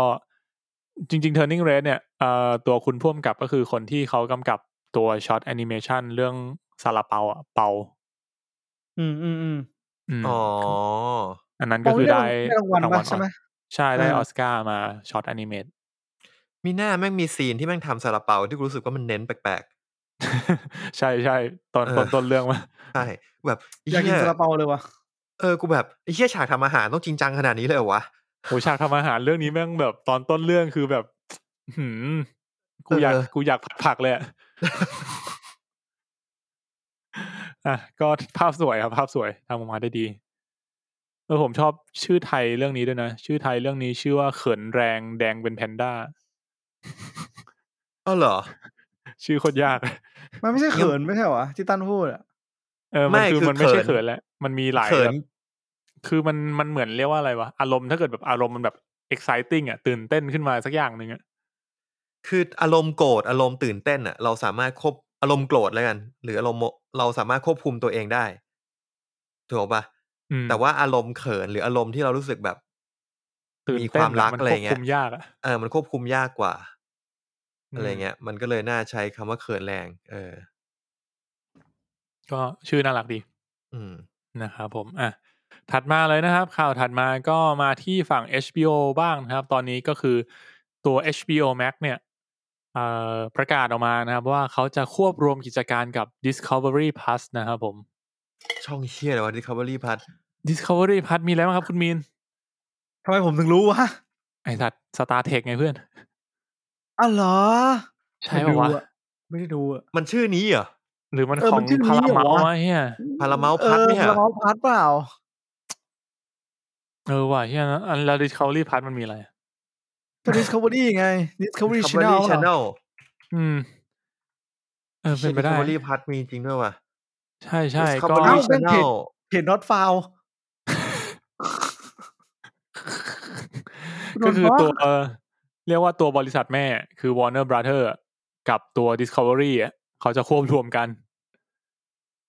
ไอ้เชี่ย Discovery Plus is not yet available in this location เรามันชนกลุ่มน้อยใช่ไม่ได้รับการเหลียวแลหรอกประเทศโลกที่3หมดดูสารคดีก็คือก็เดี๋ยวไปรอลุ้นกันแล้วกันว่าสตรีมมิ่งที่เขารวมร่างกันแม่งจะชื่ออะไร HBO Max Plus อะไรอย่างงี้ไหมมันก็จริงๆผมรู้สึกว่าไอ้ HBO กับ Discovery Channel มันดูบีลองอ่ะดูไปด้วยกันได้ดูไปด้วยกันได้ก็เดี๋ยวรอดูกันแล้วนะว่าจะเป็นยังไงนะครับตอนนี้ก็คือเขาก็บอกว่าตัวการล็อกอินอะไรเงี้ยก็ยังใช้ร่วมกันได้หลังจากนั้นเดี๋ยวเขาจะควบรวมกันเรียบร้อยทีนึงก็คงประกาศ นะครับผมกูเป็น Netflix นะเว้ยกูจะทำแบบทำลายโปรแกรมมิ่งสายนี้เลยนะสายอะไรสายแบบรับดูแลให้รับฝากเซิร์ฟเวอร์ให้ฝากหนังให้ทำแอปให้ครบวงจรอ่ะมึงแค่มาจ้างกูแต่ทุกอย่างก็จะอยู่ในเซิร์ฟเวอร์ Netflix ไม่ก็เดี๋ยวกูขึ้นให้อีกอันนึงก็ได้มึงอยากอยู่ Amazon ก็ได้แต่กูทำเซอร์วิสให้พร้อมทุกอย่างไม่มีใครมาด่าว่าโอ้โหมึงแอปมึงใช้ยากไม่ต้องแอปมึงเหมือนกูว่าตอนนี้ไม่ทันแล้วนะจริงๆตอนนี้ไม่ทันตอนนี้ไม่ทันแล้วทุกคนมีของเขาหมดแล้วยกเว้นว่าเราอาจจะอยากทำสตรีมมิ่งกันเองไม่แน่ว่าไอเดียเรากันเองเนี่ยเรา3คนเดี๋ยวมึงก็เจอผมจ้างทำ Netflix 20,000น้อยไปเหรอครับโอ้ยขำแห้งเลยไปต่อเหอะครับผมก็จริงๆ StarTech เนี่ยน่าจะเป็นของไอ้นี่ CBS CBS All Access โอเคเมื่อกี้จำผิดกูว่ามันกูไปบวกรวมกับ StarTech Discovery ไปก็ต้องมีบ้างครับผมถัดมานะครับผมก็อาจจะเป็นข่าวที่ไม่ค่อยดีกับพวกเรานะครับแต่ว่าจริงๆมันก็เป็นเรื่องที่เขาคงอยากจะทำมานานแล้วคือ Netflix เนี่ยตอนนี้เขากำลังทดลองคิดราคาเพิ่มนะครับถ้าเกิดว่าพวกคุณเนี่ยแชร์ account ให้กับคนที่ไม่ได้เป็นครอบครัวการที่มึงใช้คำว่าขึ้นต้นประโยคมาไม่ดีเลยฟังดูไม่ดีนะไม่ว่าจะทางไหนก็แต่ทำไมวะก็ตอนนี้นะครับเริ่มต้นที่ชิลีคอสตาริกาเปรูนะครับผมก็หลักๆคือถ้าเกิดว่าสมมุติว่าเรา3คนเงี้ยถ้าสมมติคุณมีนไม่มี account ใช่ไหมแล้วคุณมีนก็บอกเฮ้ยเพชรยืมหน่อยแล้วคุณมีนก็เอาไปดูพอคุณมีนเนี่ยเปิด Netflix ขึ้นมาปุ๊บมันก็จะขึ้นมาว่าแบบเฮ้ยเนี่ยคุณไม่ได้เป็นครอบครัวนะคุณอยากจะเพิ่มโปรไฟล์ไหมในราคาประมาณ3เหรียญทำไมเขาถึงสามารถหมายถึงว่าเขารู้ได้ไงเหรอเขารู้ได้ไงเขาก็คงมีวิธีตรวจจับ IP ที่อยู่อะไรของเขาจะต้องไม่แล้วแบบอีกเรื่องไอ้ตั้นมึงก่อนก็เนี่ยกูสงสัยเรื่องเดียวกับมีสมมุติว่ากูมีบ้านแล้วกูมีคอนโดกูล็อกอินที่บ้านไว้ ID กูไปคอนโดกูก็ล็อกอินอีก ID นึงยังไงกูได้คนละ IP อยู่แล้วแล้วเอาอะไรมาวัดว่าหรือให้กูคอนเฟิร์มในมือถือกูป่ะส่งโค้ดมาแล้วกูก็กดคอนเฟิร์มในมือถือกูแล้วต้องคอนเฟิร์มภายในกี่นาทีแบบนั้นอะไรพวกนี้ก็อาจจะมีอันนี้ก็คือเขาในเนื้อข่าวมันไม่ได้บอกรายละเอียดว่าแบบขั้นตอนในการ verify ตัวตนมันจะเป็นยังไงกูว่าจริงๆก็ทำยากอยู่ดีใช่มันเป็นในทางปฏิบัติมันทำค่อนข้างยากอะเนาะในการตรวจจับเขาทำแล้วล่ะเดี๋ยวก็รู้กูว่าอาจจะต้องนับ current device ที่ log on ด้วยใช่ก็แบบดูพร้อมกันได้กี่คนแต่จริงๆปัจจุบันก็มีนะว่าดูพร้อมกันได้สูงสุดกี่คนไม่แต่ log in ทิ้งไว้อ่ะแบบ HBO มันจะเช็คว่า log in ได้ทิ้งไว้ได้ไม่เกิน5เครื่องมันจะจำกัดใช่แต่คิดดูว่าคือกู1คนตอนเนี้ยกู log in Netflix อย่างเดียวนะมือถือ iPad ทีวีคอม2เครื่องด้วย PC แล้วก็โน้ตบุ๊กคือหมดแล้วกูคนเดียว5อันอย่างน้อยแล้วจริงแล้วถ้าเกิดสมมุติเป็นซีนาริโอที่กูบอกว่ากูมีบ้านมากกว่า1หลังมันก็จะเพิ่มเป็น6เป็น7ไปเรื่อยๆถูกป่ะคือแปลว่า account ของเราเนี่ยคนล็อกอินน่าจะประมาณ20กว่าเครื่องใช่มันเกิดขึ้นมาแล้วที่มึงเข้าไปแล้วก็แบบเรื่องเชี่ยนี้กูไม่เคยดูเรื่องเชี่ยนี่กูไม่เคยดูกูสาบานได้เรื่องนี้กูไม่เคยดูมันมีวันที่กูดูไม่ได้ด้วยที่บอกว่าแบบตอนนี้ดูพร้อมกันเกินกี่คนเนี่ยแหละเหี้ยกูดูไม่ได้มันเป็นไปได้ยังไงเมลกูชัดๆที่เพชรบอกชื่อเมลเนี่ยคือชื่อเมลกูแต่กูดูไม่ได้จริงกว่าเว็บบิดอีกเอาจริงก็คือถ้าเกิดเขาแบบมีวิธีการตรวจสอบที่แบบค่อนข้างเที่ยงตรงมั่นใจได้อะไรเงี้ยผมว่ามันก็เป็นอะไรที่ผมรับได้นะเพราะว่ามันก็ถูกกว่าการที่เราจะไปสมัคร account คนเดียวอยู่ดีเหมือนถ้าเกิดคุณไปสมัครaccount ใหม่เงี้ยมันถ้าในอเมริกามันก็น่าจะประมาณ10กว่าเหรียญนะแล้วถ้าเนี้ยมันก็แค่ประมาณ3เหรียญในการเพิ่ม มาอีก1คนก็ดูเป็นอะไรที่แบบสมเหตุสมผลดีก็เดี๋ยวต้องรอดูกันว่าแบบเขาจะแอพพลายกับประเทศอื่นๆไหมหรือว่าผลการทดลองที่เขาไปทดลองกับประเทศเหล่านั้นเนี่ย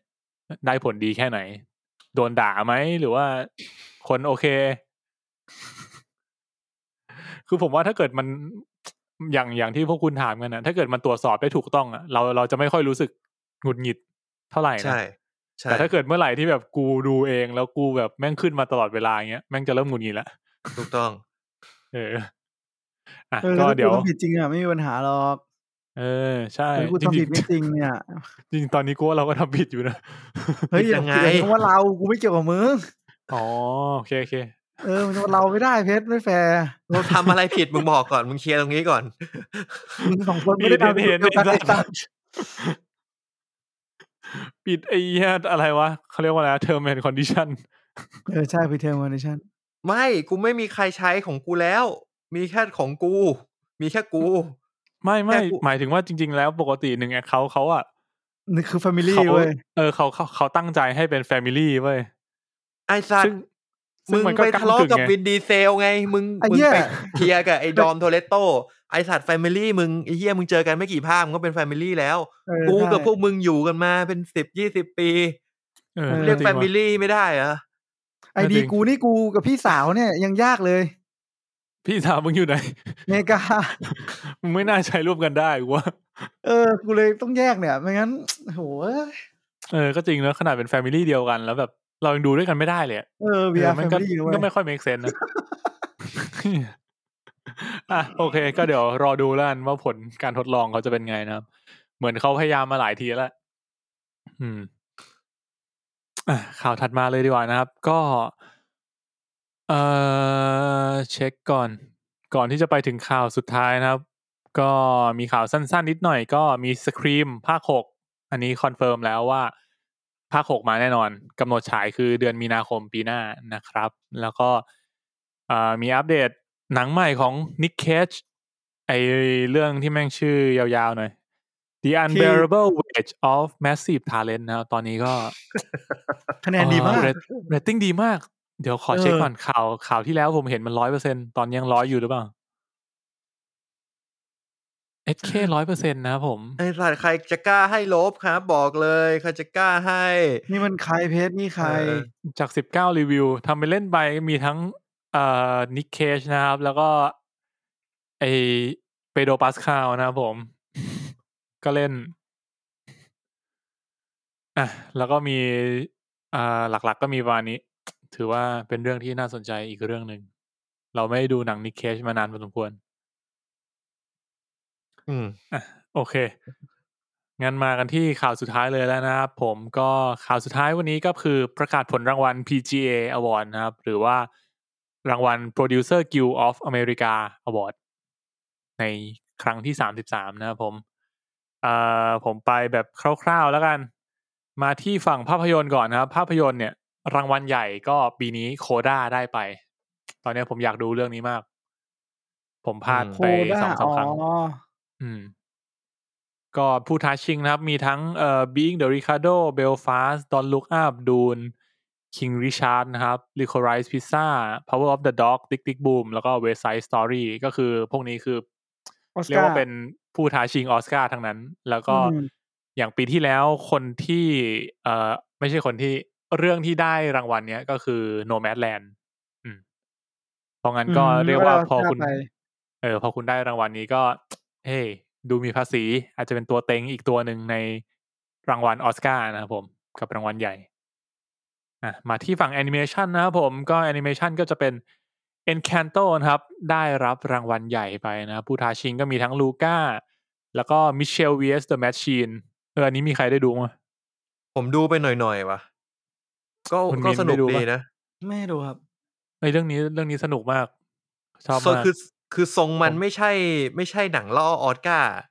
ทรงมันหนังเกียร์น่ะแต่มันเสือกออกมาดีใช่มันสนุกมากผมชอบมากของ Sony ด้วยแล้วก็อีก2เรื่องที่เข้าชิงก็มี Raya and the Last Dragon นะครับแล้วก็ Sing 2ถัดมานะครับผมมาที่รางวัลฝั่ง ทีวีกันบ้างแล้วกันก็รางวัลใหญ่นะครับฝั่งดราม่าก็คือ Succession นะครับได้ไปผู้ท้าชิงก็มีทั้ง The Handmaid's Tale The Morning Show Squid Game แล้วก็ Yellowstone Squid Game นี่มันก็เข้าชิงแล้ว เอาจริงเพชรกูถามจริงคือกูไม่ได้ดู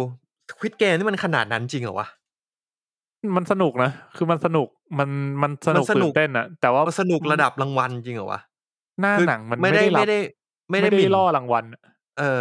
แต่อยากรู้จริงๆว่ามันระดับนั้นจริงเหรอวะหรือว่าเขาแบบเหมือนแบบเปิดพยายามให้พรีเซนต์ว่าเฮ้ยกูเปิดรับหนังแบบหลากหลายหรือเปล่ากูกลัวจะเป็นในทางนั้นอะผมว่ามันโอเคนะแต่สำหรับผมก็ยังไม่ได้คิดว่ามันถึงขนาดนั้นนะแต่ว่ามันมีดราม่าสไตล์เกาหลีที่แบบก็ค่อนข้างเข้มข้นแล้วก็เล่าได้ดีอยู่ซึ่งก็อาจจะเป็นรสชาติที่แปลกใหม่ในเวทีฝั่งนั้นเหมือนกันเพราะเขาก็ผมว่าเขายังไม่ได้คุ้นเคยฝั่งเกาหลีเท่ากับประเทศไทยอ่ะ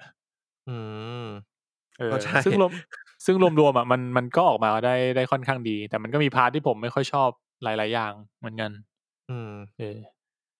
ก็โอเคนะจริงๆก็ลองดูมันก็เพลินๆดีสิ่งที่มันสนุกของเรื่องนี้คือไอความคลิฟแฮงเกอร์ในแต่ละตอนว่าแบบเฮ้ยตอนต่อไปมันจะเป็นยังไงมันจะเล่นเกมอะไรกันอะไรเงี้ยแต่ว่าผมว่าความจุดอ่อนของมันเนี่ยคือเหมือนกับพอเรารู้ว่ามันเป็นเกมที่เดิมพันด้วยชีวิตใช่ป่ะแต่พอคุณน่ะดูแล้วคุณรู้ว่าเฮ้ยเนี่ยแหละกลุ่มเนี้ยแม่งเป็นตัวนำไม่ตายหาแน่ๆเราจะรู้สึกว่าเอ้ยไอ้พวกเนี้ยยังไงแม่งก็ไม่ตายหรอกซึ่งสำหรับผมมันทำให้แบบความลุ้นมันอาจจะดรอปลงไปนิดหน่อยก็ประมาณนั้นนะครับแล้วก็ถ้าทีวีนะครับฝั่งคอมเมดี้ก็ผู้ชนะก็คือเท็ดลัสโซนะครับผมเรื่องนี้แม่งดีจนกูอยากดูบ้างอันเนี้ยมึงก็ต้องสับไปก่อนวันสับดีกว่ากูว่าเปลืองตังค์ เรื่องอื่นกูมีเวลาไม่พอเลยมีเท็ดลัสโซนะครับได้รับรางวัลไปนะครับผู้เข้าชิงก็มีครอบบ้าใครจาก Netflix นะครับ Curb Your Enthusiasm ของ HBO แล้วก็ Hacks นะครับ HBO Max แล้วก็ Only Murders in the Building ของ Hulu ก็เรื่องนี้มีใน Disney Plus ด้วยผมดูไป3 ตอนมั้งยังไม่ค่อยอินเท่าไหร่แล้วก็ฝั่ง Limited Series นะครับก็ที่ได้รับรางวัลไปคือ Mary of Easttown นะครับจาก HBO นะครับผมผู้เข้าชิงก็มี Dope Sick มี The Underground Railroad นะครับแล้วก็ WandaVision ก็เข้าชิงนะครับผมแล้วก็ The White Lotus นะครับผม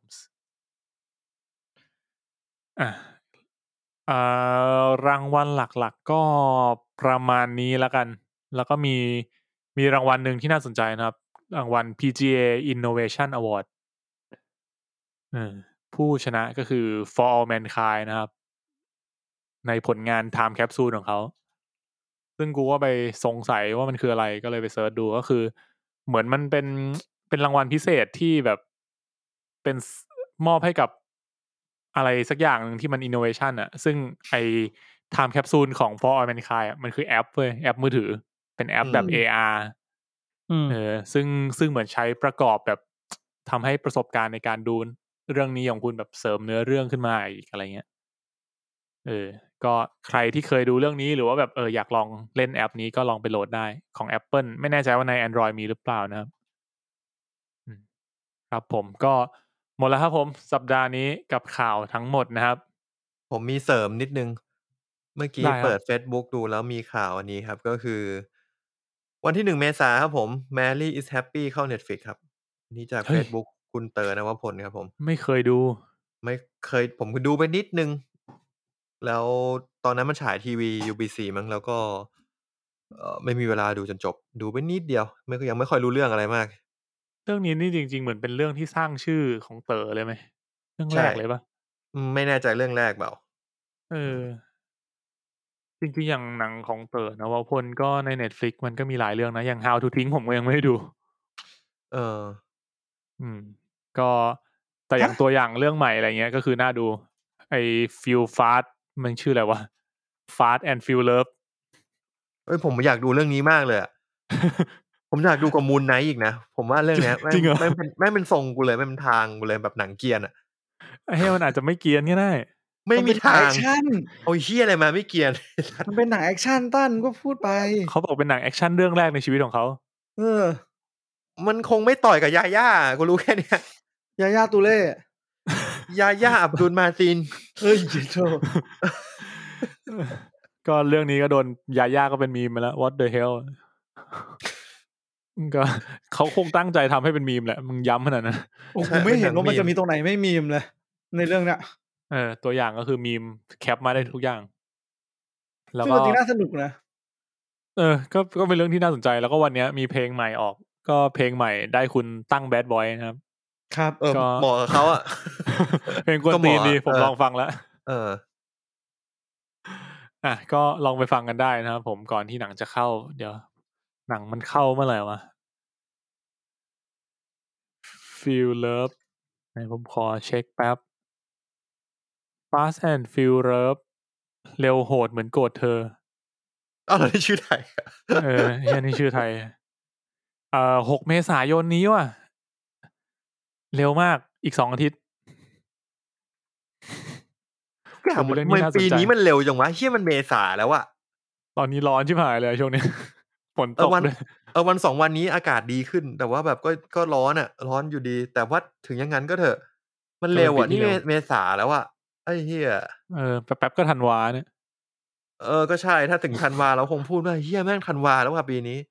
ใช่แล้วเราก็จะขึ้นซีซั่นที่5เฮ็ดแค่โอ้โหสุดยอดเหี้ยไม่เคยคิดว่าเราโหพอบอกซีซั่นที่5รู้สึกแม่งเป็นแบบต้องเป็นมายสโตนที่ใหญ่มากเลยวะซีซั่นมึงเยอะกว่า Attack on Titan อีกนะมึงว่าเรากับลุงตู่นี่ใครจะนานกว่ากันวะเฮ้ยคือเราต้องทำไปจนกว่าจนไม่อย่าไปนับเวลาลุงตู่ดิยังไงผมว่าเราอยู่ไอ้เฮียตั้นพูดประโยคเมื่อกี้ไม่ดีเลยอย่าไปนับเวลาเขาอะวันนี้ผมพอพูดถึงอันนี้ผมเดินผ่านร้านข้าวผมก็เห็นมีเขาติดป้ายหน้าร้านนะป้ายสีแดงๆเขียน Happy Birthday เงี้ยเหรอประยุทธ์ออกไปผมแบบเจ๋งว่ะคุณว่าแปะ Happy Birthday นี่คนทั้งโลกด่าไม่ฟัง Happy Birthday what the fuck ไปเข้าช่วงหลักไปช่วงหลักครับผมเดี๋ยวมาพบกับช่วงหลักของเรานะครับกับไอ้เรื่องอะไรวะทีนี้ The Adam Project ครับผมหนัง Feel Good นะครับสไตล์พ่อลูกจากไรอัน เรโนแล้วก็คุณชอนเลวีนะครับพ่วงกับฟรีกายแล้วก็กำลังจะเป็นพ่วงกับ Deadpool ภาค 3ด้วยนะครับครับ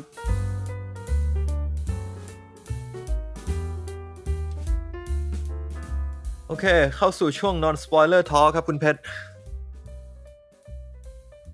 มันจะแปลกๆหน่อยใช่ไหมแปลกๆใช่ไหมคือมันจะมีการวอร์มอัพใช่ไหมเพชรแต่ก่อนเราจะมีการวอร์มอัพด้วยอย่างอื่นก่อนใช่เดี๋ยวนะครับก็เรื่องวันนี้ที่เราจะมา non spoiler talk กันก็คือ The Adam Project The Adam Project ครับผมของนักแสดงนำก็คือคุณไรอัน เรโนใช่ครับผมแล้วก็พ่วงกับคู่ใจอย่างคุณชอนเลวีนะครับก็ทำงานด้วยกันมาหลายเรื่องแล้วครับผมนี่น่าจะเป็นเรื่องที่2แล้วก็อย่างที่พูดไปก็คือมีข่าวมาแล้วว่า Deadpool 3ก็น่าจะเป็นคุณชอนเลวีนี่แหละเราคุยข่าวนี้ไปเมื่ออาทิตย์ก่อนใช่ผมเพิ่งรู้มีคุณมาร์ค รัฟฟาโลด้วยเว้ยมีมาร์ค รัฟฟาโลเพชรก็เล่าไงเพชรก็เล่ามึงไม่ตั้งใจฟังอ่ะมีนไอ้เหี้ยคือใช่แหละไม่มีอะไรจะแก้ตัววะครับผมก็จริงๆเราก็บอกไปเลยแล้วกันว่าจริงๆตอนนี้เนี่ยเราเป็นการอัดแยกเพราะงั้นก็บรรยากาศอาจจะไม่ต่อเนื่องกับช่วงที่แล้วนิดนึงนะครับผมเพราะว่าอันนี้เป็นตอนที่เราคุยกันแค่ช่วง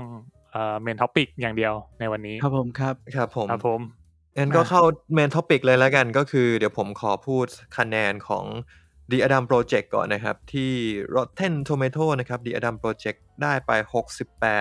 68% จาก Critic นะครับแล้วก็ 79% จากฝั่ง Audience นะครับครับซึ่งก็ดูแล้วฝั่งเรียกว่าอะไรผู้ชมน่าชอบแต่ว่ามาดู IMDb กันบ้าง IMDb เนี่ยแปลกนิดนึงก็คือ Adam Project เนี่ยคะแนนเฉลี่ยอยู่ที่ 6.8 เต็ม 10ถือว่าน้อยนะสำหรับIMDb ครับนั่นดิคิดว่าปกติน่าจะสัก7 อัพนะผมว่าดูหน้าตาเป็นหนังที่น่าจะเข้าถึงผู้คนได้ไม่ยากแต่คะแนนมันจะไปตกอยู่ที่ประมาณ7แล้วกันนะครับครับ6 7 8เนี่ยจะค่อนข้างเยอะ7นี่จะโดดมาเลยประมาณนั้นนะครับผมเรื่องเนี้ยครับเป็นเรื่องที่สมมุติอย่างทุกเทปของเราก็ต้องมีถามแล้วว่าถ้าเป็นคุณจะแนะนำไหมใช่ไหมเรื่องเนี้ย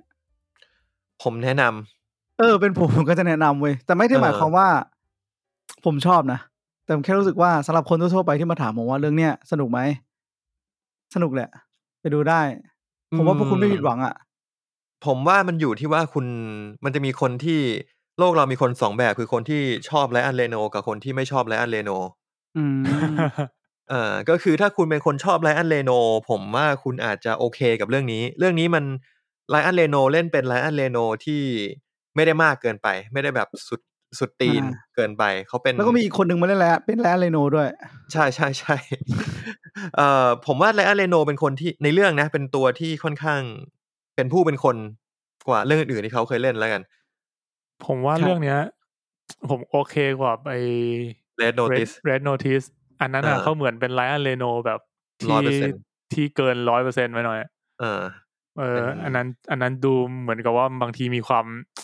เยอะเกินไปหน่อยในบางช่วงแบบพยายามเล่นทุกช็อตยิงทุกดอกอะไรเงี้ยไม่ให้พลาดเรื่องนี้ก็มีความแบบลดลงมาบ้างเพราะว่ามีบัดดี้เป็นเด็กอีกคนนึงที่มาเล่นเป็นตัวเองใช่ ก็เหมือนผลัดกันยิงก็ไม่น่าเบื่อโอเคงั้นขออนุญาตเล่าเนื้อเรื่องย่อสักนิดนึงแล้วกันนะครับถ้าเอาแบบไม่สปอยคือเรื่องนี้เป็นเรื่องของไรอันเรโนที่เล่นเป็นนักบินที่ชื่อว่าอดัมนะครับที่ย้อนอดีตมาจากเครื่อง Time Machine ในอนาคตเนี่ยมี Time Machine และประมาณปี2050ย้อนมาปีประมาณ2022โดยที่ย้อนมาเพื่อตั้งใจมาเจอกับตัวเองในอดีตซึ่งจะมาเจอกับตัวเองในอดีตเพราะอะไรเพื่ออะไรไปดูในหนังกันเองครับผมนี่เป็นเรื่องย่อแบบ non spoiler ครับก็เรื่องนี้ก็พอเราบอกว่าเจอกับตัวเองในอดีตแล้วเนี่ยมันก็น่าทำให้เราพูดถึงตัวไรอันเรโนในอดีตได้สักนิดนึงก็คือเวอร์ชั่นเด็กของไรอันเรโนแหละเล่นโดยคุณวอลเกอร์สโคเบลนะครับผมใช่เล่นดีนะเล่นดีมากเขาว่าเป็นหนังเรื่องแรกของเขาเลยเขาบอกว่าเขาชอบเดดพูลมากเลยนะเขาแบบดูเดดพูลหลายรอบมากๆเชื่อชอบแลนเรโนมากๆเชื่อจริงผมสงสัยอย่างนึงเดดพูลนี่มันเรทอะไรนะเรท R ครับผมเด็กดูได้ใช่ไหมนี่เอาจริงดูไม่ได้แต่ว่าใครจะห้ามมันล่ะใครจะห้ามเขาได้แล้วเขาอาจจะดูแบบมีผู้ปกครองอยู่ด้วยคอยอธิบายคำหยาบเวลาแลนเรโนพูดโอ้งั้นมึงต้องพูดตีคู่กับแลนเรโนตลอดเวลาเลยต้องดูแบบเป็นคอมเมนต์รีอารมณ์นั้นครับเอาเป็นว่าเขาเล่นดีมากแล้วก็นอกจากนั้นก็ยังมีดาราดีเหมือนกันนะเรื่องนี้ก็คือจะมี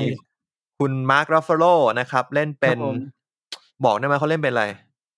เป็นพ่อเป็นพ่อของไลออนเรโนเป็นพ่อของอดัมเลยกันเป็นพ่อของอดัมถ้าจะไม่ผิดในตัวอย่างมีนะในตัวอย่างมันพูดถึงโอเคเขาเล่นเป็นคุณพ่อแล้วกันนะครับซึ่งคุณพ่อจะมีบทบาทในเรื่องก็เดี๋ยวไปดูกันอีกทีนึงจากนั้นก็จะมีคุณเจนนิเฟอร์การ์ดเนอร์นะครับผมใช่เล่นเป็นแม่นะครับแล้วก็เป็นโซอีซาวดาน่าเล่นเป็นตัวละครหญิงที่มีบทบาทสำคัญมากในเรื่องนะครับลอล่าใช่อันนี้ก็มีคนนี้ก็มีอยู่ในตัวอย่างเหมือนกันฉากที่เป็นฉากแอคชั่นในตัวอย่างผมว่าโซอีซาวดาน่ามีก่อนเลยเชิญเลยลืมชื่อเลยเปล่าโซอี้คือคนที่เล่นเรื่อง Guardian of the Galaxy ใช่ไหมGuardian กาโมล่าคุณกาโมล่านี่จริงๆเขาถนัดเล่นกับคนแบบคนไม่เอาจริงนะคนเอาหาแบบคริสแพทเหรอเนี่ยไม่ว่าจะอยู่ในยาลำนั้นหรือว่าอาจจะอยากได้บทแบบกาโมล่าไงก็เลยแคสกาโมล่ามาเล่นก็บทแบบกาโมล่าเหรอวะไม่แน่ใจคือผมรู้สึกมันเก่งแบบเก่งสุดเลยนะทั้งเรื่องนะเก่งสุดแล้วเก่งสุดงั้นเป็นไงถามความรู้สึกดีกว่าคุณเพชรชอบไหมก็ชอบนะผมว่าเรื่องนี้ผมจำได้คำที่ตั้นพูดอาทิตย์ที่แล้วแม่งใช่เลยมันเป็นหนังที่แบบอบอุ่น หนังเป็นหนังที่แบบเรารู้สึกว่ามันมีหัวใจมีอบอุ่นมีความครอบครัวสูงซึ่งฉากแอคชั่นก็โอเคนะผมว่าฉากแอคชั่นเรื่องนี้ไม่ได้เด่นขนาดนั้นแต่ก็ไม่ได้แย่อย่างฉากในสวนที่เราเห็นในตัวอย่างอันนั้นผมว่าก็ดีไซน์ออกมาได้สนุกดีผมว่าฉากแอคชั่นดีกว่าที่ผมคิดนะคือผมไม่ได้คาดหวังว่าผมจะมาดูฉากแอคชั่นจากหนังเรื่องเนี้ยผมว่ามีช่วงท้ายอะที่ผมว่ามันดรอปลงไปช่วงท้ายมันมั่วซั่วช่วงท้ายมันแปลกๆผมว่าไอ้ช่วงที่สู้ในสวนน่ะดีสุดละอันนั้นคือแบบชูโรงเลยดีมากถือว่าดีก็การแสดงทุกคนก็ดีครับไม่มีปัญหาอะไรและเรโนเขาเล่นเป็นตัวเองอีกครั้งหนึ่งซึ่งก็ถือว่าเป็นเวอร์ชันที่ผมโอเคนะไม่เยอะไม่น้อยจนเกินไปผมว่ามันเหลือดาราไม่กี่คนแล้วนะที่สามารถเล่นเป็นตัวเองได้คือถ้ามึงอยากใครบ้างวะ The Rock ถ้ามึงอยากได้บทแบบนี้มึงก็ต้องเอาไอ้เหี้ยนี่เล่นอย่างและอเลโนเนี่ยคือหลากหลายมากเขาเล่นหนังเยอะมากเดอะล็อกเช่นกันก็คือบทก็จะออกไปผมว่าเดอะล็อกยังดูหลากหลายกว่าและอเลโนจริงเหรอวะผมรอดูแบ็คอดัมนั่นคือเดอะล็อกมันยังมีแบบเรื่องนี้กูจริงจังเรื่องนี้กูไม่จริงจังเรื่องนี้กูเป็นบทคนเท่เรื่องนี้กูเป็นบทคนที่ไม่เท่เท่าไหร่อะไรเงี้ยแต่และอเลโนจะเป็นแบบเนี้ยผมว่าจริงๆแล้วเรโนเขาเพิ่งมาดังตอนเดดพูลเนี่ยที่แบบฮิตจริงๆเห็นด้วยก่อนหน้านั้นคือเขาก็แบบก็มีบทบ้างนะคือไม่ได้แบบว่าเงียบขนาดนั้นแต่ว่าเหมือนแบบยังไม่ได้ฮิตเปรี้ยงปร้างเท่าตอนหลังจากเดดพูลและหลังจากเดดพูลมาคือเขาก็มักจะได้บทแบบใกล้เคียงกันตลอดก่อนหน้านี้เขาเป็นเหมือนพระเอกแห่งโลกโรแมนติกคอมเมดี้เป็นแนวรอมคอมเป็นแบบพระเอกรอมคอมเล่นได้เลยคือมีแบบเซนส์ในมุกตลกแล้วก็หน้าตาดีมีความยังไม่แก่มากก็เล่นเป็นสไตล์รอมคอมได้เลยประมาณนั้นใช่หรืออย่างเล่นเป็นกรีนแลนเทิร์นอะไรเงี้ยเขาก็เล่นมาแล้วก็ล้อตัวเองไปจนตายเฮ้ยจริงๆกรีนแลนเทิร์นมันหนังที่ผมโอเคนะว่ามันก็สนุกดีผมเป็นคนที่ชอบพลังของกรีนแลนเทิร์นมากเลยรู้สึกว่ามันแบบมันครีเอทีฟดีอะเหมือนแบบจินตนาการมึงกว้างไกลแค่ไหนก็ใช้ได้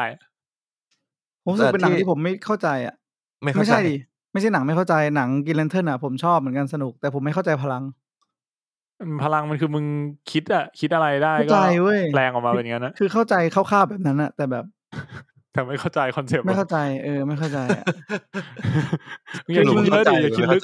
คือมันอาจจะเป็นเพราะว่ากูเป็นคนที่คิดทุกอย่างตลอดเวลาก็ได้มั้งกูเลยไม่เข้าใจกูสามารถคิดสิ่งนี้ได้ตลอดนานขนาดนั้นจนจบสู้ได้ยังไงอ๋อไอ้เหี้ยคิดแล้วก็อยากกลับไปดูอีกครั้งนึงนะบางทีความทรงจำวัยเด็กผมอาจจะรู้สึกว่าแบบมันประทับใจกว่าที่ความเป็นจริงที่มันเป็นใช่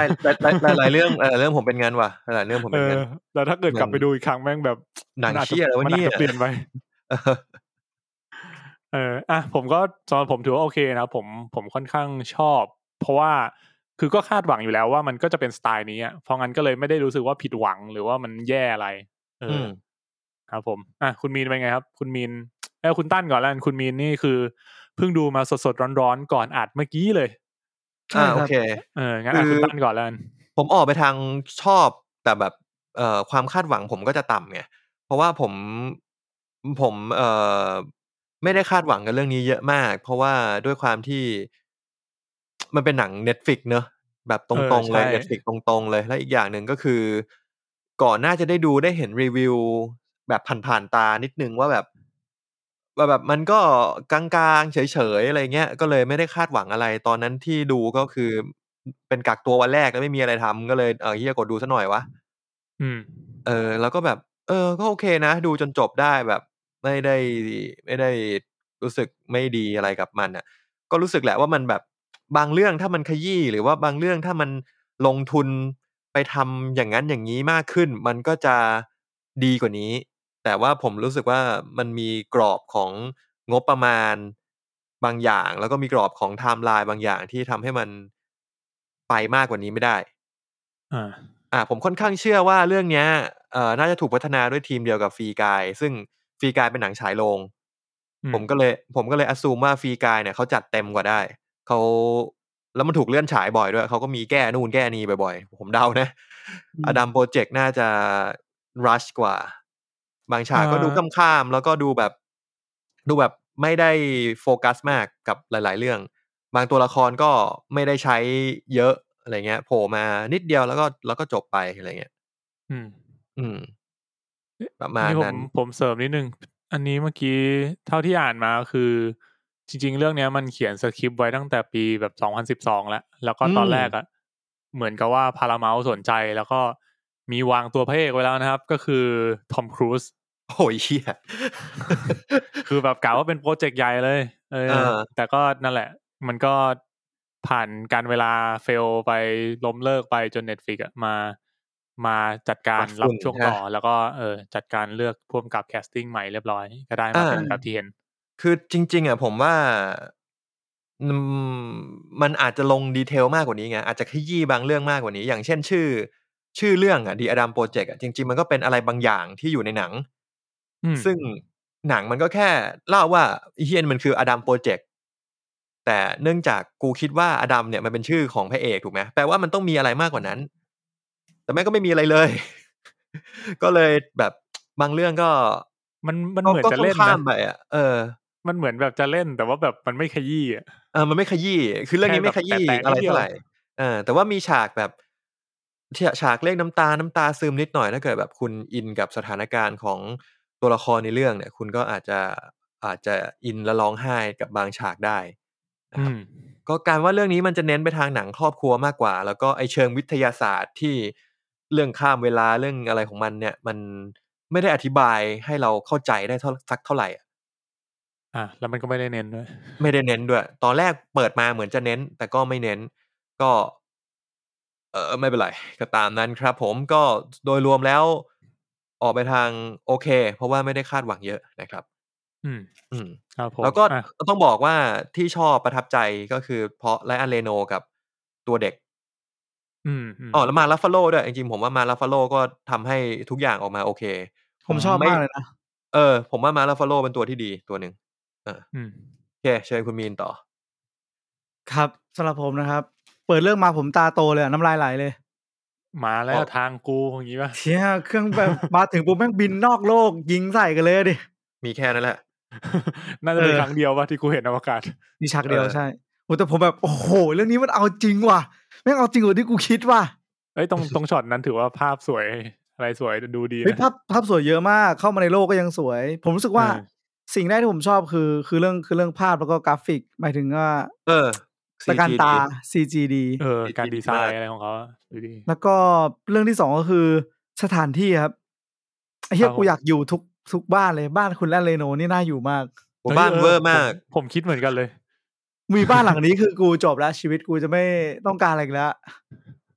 บ้านมันเวอร์ไปอ่ะแล้วแบบเหี้ยวิ่งออกสวนหลังบ้านขึ้นเขาได้เลยสัตว์วันดีคืนดีว่ามันต้องมีหมีโผล่มาในหลังบ้านมันอ่ะแล้วก็มีลงรถเรือนนึงฮะบ้านเรือนนึงบ้านก็สวยลงรถก็โอเคสถานที่ตรงกลางก็ดีมีสวนแบบเอาสนามเด็กเล่นด้วยค่าคนดูแลเท่าไหร่เนี่ยไม่ดูแล้วมันดูแลเองนะอย่างเงี้ยโอ้โหมันดูไม่มีใครมีเวลาไม่มีใครมีเวลาดูแลเลยนะลูกตัดต้องเป็นลูกตัดไม่ก็หมาเล็มครับผมครับส่วนเรื่องอื่นๆเนี่ยคือผมไม่ได้เป็นคนอินกับหนังครอบครัวขนาดนั้นก็เลยดูแล้วก็แบบก็เข้าใจได้แล้วเข้าใจทิศทางได้อย่างที่คุณตั้นบอกช่วงจบมันมั่วว่ะมันมั่วจริงอ่ะยอมรับผมไม่ชอบเลยอ่ะฉากแอคชั่นตอนจบอ่ะเห็นด้วยส่วนฉากแอคชั่นตอนแรกก็มันเหมือนในตัวอย่างอ่ะก็เลยไม่ได้ตื่นเต้นอะไรผมไม่ได้ดูตัวอย่างไงผมก็เลยแบบโอ้ยเหี้ยไอ้นี้มันเท่ว่ะเฮ้ยโอ้เรื่องนี้แม่งไลออนเรโนมันสู้เก่งว่ะอะไรอย่างเงี้ยใช่ได้ใช่แต่ไลออนเรโนมันสู้เก่งว่ะก็คือโดนกระทืบเหมือนเดิมแหละแต่ก็โดนกระทืบน้อยลงเพราะสู้ได้บ้างเพราะสู้แบบเป็นตัวที่ค่อนข้างเก่งแล้วผมก็ชอบเวลาที่อันนี้ไม่รู้นะแต่ตอนที่มันยิงตัวร้ายตายอ่ะครับหมายถึงว่ามันมีลูกกระจอกเป็นกีกี้มันมาล่ามันใช่มันมีตัวอันนี้มันมีในตัวอย่างเวลาที่มันยิงแล้วมันกลายเป็นอันเนี้ยสายลุงอ่ะอันเนี้ยผมว่าเขาเลี่ยงบาลีได้ดีเว้ยเขาไม่ได้บอกมันตายถูกป่ะคุณเป็นหนังใช่สำหรับเด็กแต่กูจะสู้กันโดยการยิงแล้วให้อีกฝั่งหนึ่งมันหายไปอ่ะ ทำไงดีวะโอ้ยทำไงให้มันดูไม่รุนแรงถ้าสมมติคุณและอเลโนข้ามเวลามาได้คนอื่นข้ามเวลามาแล้วถ้าคนที่เกิดปัญหากับการข้ามเวลาจะจบไม่สวยแค่นี้ไม่ได้พูดว่าแบบจริงๆแล้วเกิดอะไรขึ้นแล้วก็กลายเป็นหนังที่ไม่มีเลือดมีเลือดตอนแรกนิดหน่อยมันจริงๆมันน่าคิดเหมือนกันนะว่าแบบเหี้ยมันตายป่ะวะหรือว่าไงวะหรือว่ามันไม่ตายวะจริงๆหรือถ้ามันตายแล้วมันกลายเป็นผุยผงแบบนั้นน่ะกูโดนยิงธรรมดาแล้วกูเลือดออกเข้าโรงพยาบาลดีกว่าไหม อะไรแบบนั้นตอนแรกกูมาคิดถึงช็อตนึงเว้ยจริงๆไม่น่าจะสปอยอะไรมากคือเราก็คงรู้กันอยู่แล้วเพราะว่ามันเป็นหนังแบบบัดดี้ใช่ไหมเพราะงั้นในและอาเรโนตอนเด็กอ่ะมันก็ต้องช่วยสู้ด้วยวิธีการอย่างหนึ่งด้วยอุปกรณ์อย่างหนึ่งแล้วกันแล้วมันก็ทำการยิงตึ้มแล้วกูแบบเชี่ยนั่นมันตายป่ะวะ เด็กมึงเอาเด็กฆ่าคนเลยหรือเปล่าวะหรือว่ามันไม่ตายวะผมรู้สึกมันฉลาดมากในการเลี่ยงบาลีที่ทำให้ยังกลายเป็นหนังเด็กได้อะแต่จริงๆเรื่องนี้ก็ PG-13 นะครับ PG-13 ก็คือสำหรับparent guidance มากกว่าประมาณอายุ13อ่ะไม่ต้องให้พ่อแม่ไกด์ละอารมณ์นั้นครับนะครับผมคุณมีนเป็นไงมีชอบตรงไหนเพิ่มเติมหรือไม่ชอบก็ที่เหลือก็ค่อนข้างไปทางเฉยๆซะมากกว่าแต่ยอมรับว่าอยากอยู่บ้านคุณและอาเรโนจริงๆบ้านสวยประมาณนั้นครับโอเคครับผมก็งั้นผมว่ารวมๆพวกเราก็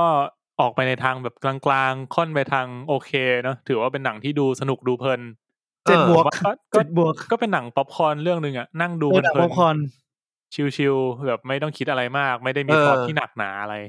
ครับประมาณ7ครับประมาณ7ใช่ถ้าบอกว่าเป็นหนัง7บวกก็คือประมาณ7อ่ะป๊อปคอร์นกับเค้กป๊อปคอร์นกับโค้กนี่เรื่องนี้ใช่ครับผม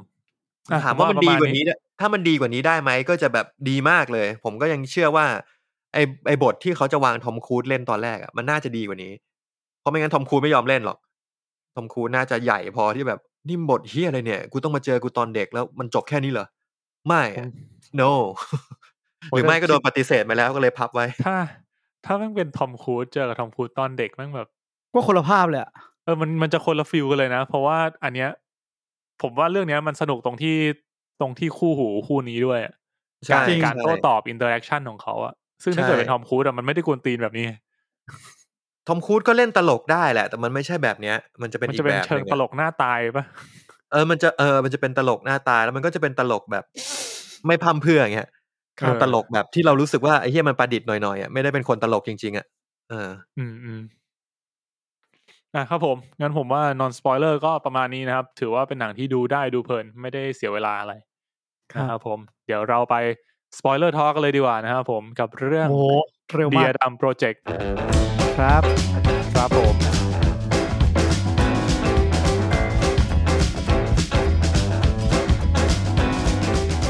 เอาจริงๆมันไม่เร็วหรอกแต่ว่ามึงอัดมาแค่20นาทีไงมึงเห็นเลข20แล้วก็แบบเชื่อแม่งเร็วว่ะแต่จริงๆปกติเรื่องอื่นก็ประมาณนี้แหละวันนี้เราคุยเยอะด้วยซ้ำเพราะว่าครับเอาได้เลยไหมครับผมเข้าเรื่องได้ง่ายๆก็จริงๆก็เล่าเรื่องได้คร่าวๆเนาะอย่างที่เล่าไปแล้วก็คือเริ่มมาปี2050เราก็เห็นเลยว่าไลท์เรโนบินออกอวกาศแล้วก็โดนไล่ล่าคือเขาไปขโมยยานมาขโมยไทม์แมชชีนซึ่งก็โดนไล่ตามมาจากกลุ่มคนหนึ่งซึ่งเราฟังจากบทสนทนาก็พอรู้ว่ามันรู้จักกันใช่เขาก็ไล่แล้วอาเรโนก็เลยเปิดเวิร์มโฮลแล้วก็วาร์ปออกมาก็คือข้ามเวลามานะครับซึ่งและอาเรโนข้ามเวลามาตกในปี2022ในปี2022เนี่ยเราก็ถูกตัดภาพไปเจอกับอดัมตอนเด็กก็คือและอาเรโนตอนเด็กที่เราพูดถึงที่จะชอบโดนบูลลี่ในโรงเรียนแล้วก็จะต้องมีเรื่องเป็นประจำให้คุณแม่เนี่ยต้องลางานมาเพื่อรับตัวออกไปซึ่งคุณแม่ก็มารับตัวออกไปแล้วก็คนพบว่าไอเด็กเหี้ยนี่แม่งกลัวส้นตีนมากเป็นเด็กที่กวนใช่ได้คือเปิดมาเราก็รู้สึกเลยว่าเชี่ยนี่มันไลออนเรโนตอนเด็กชัดๆแต่เวลาเห็นเด็กโดนบูลลี่อ่ะเราจะแล้วมันจะชอบรู้สึกนะว่าแบบเชี่ย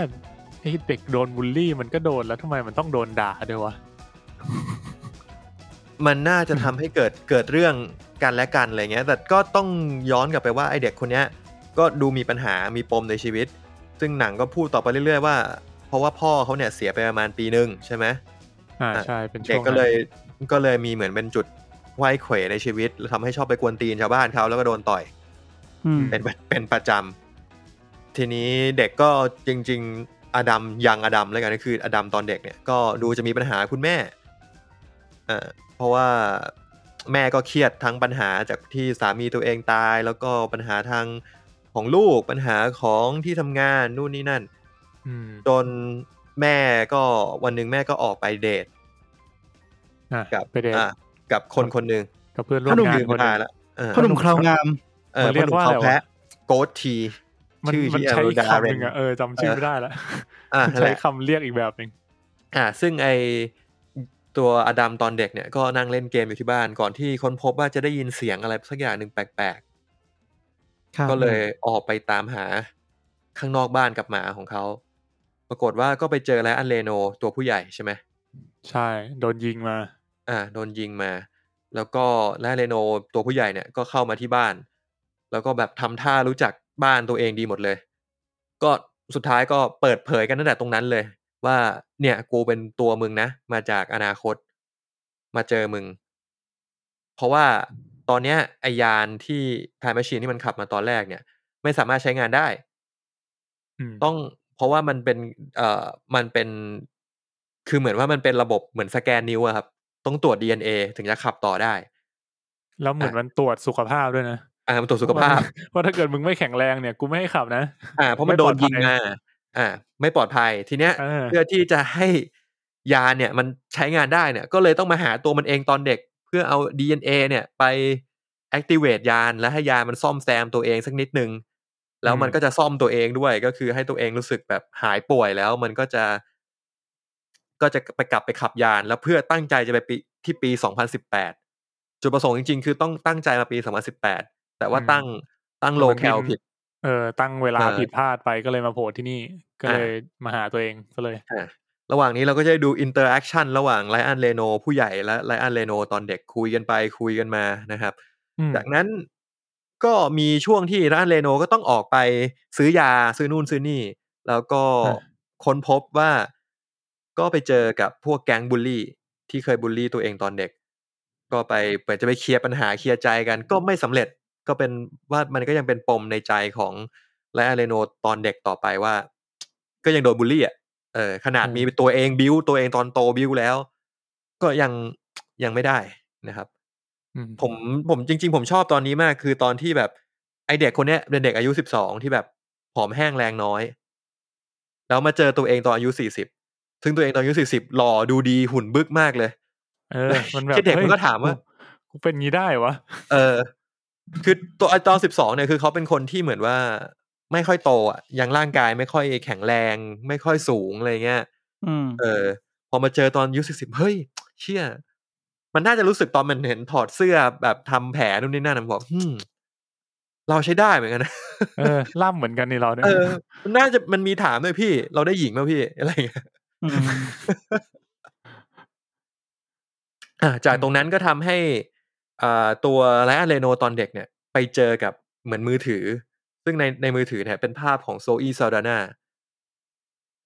ก็ทำให้เรารู้ว่านี่แหละโซอีซาลดาน่าเนี่ยเป็นแฟนของไลออนเรโน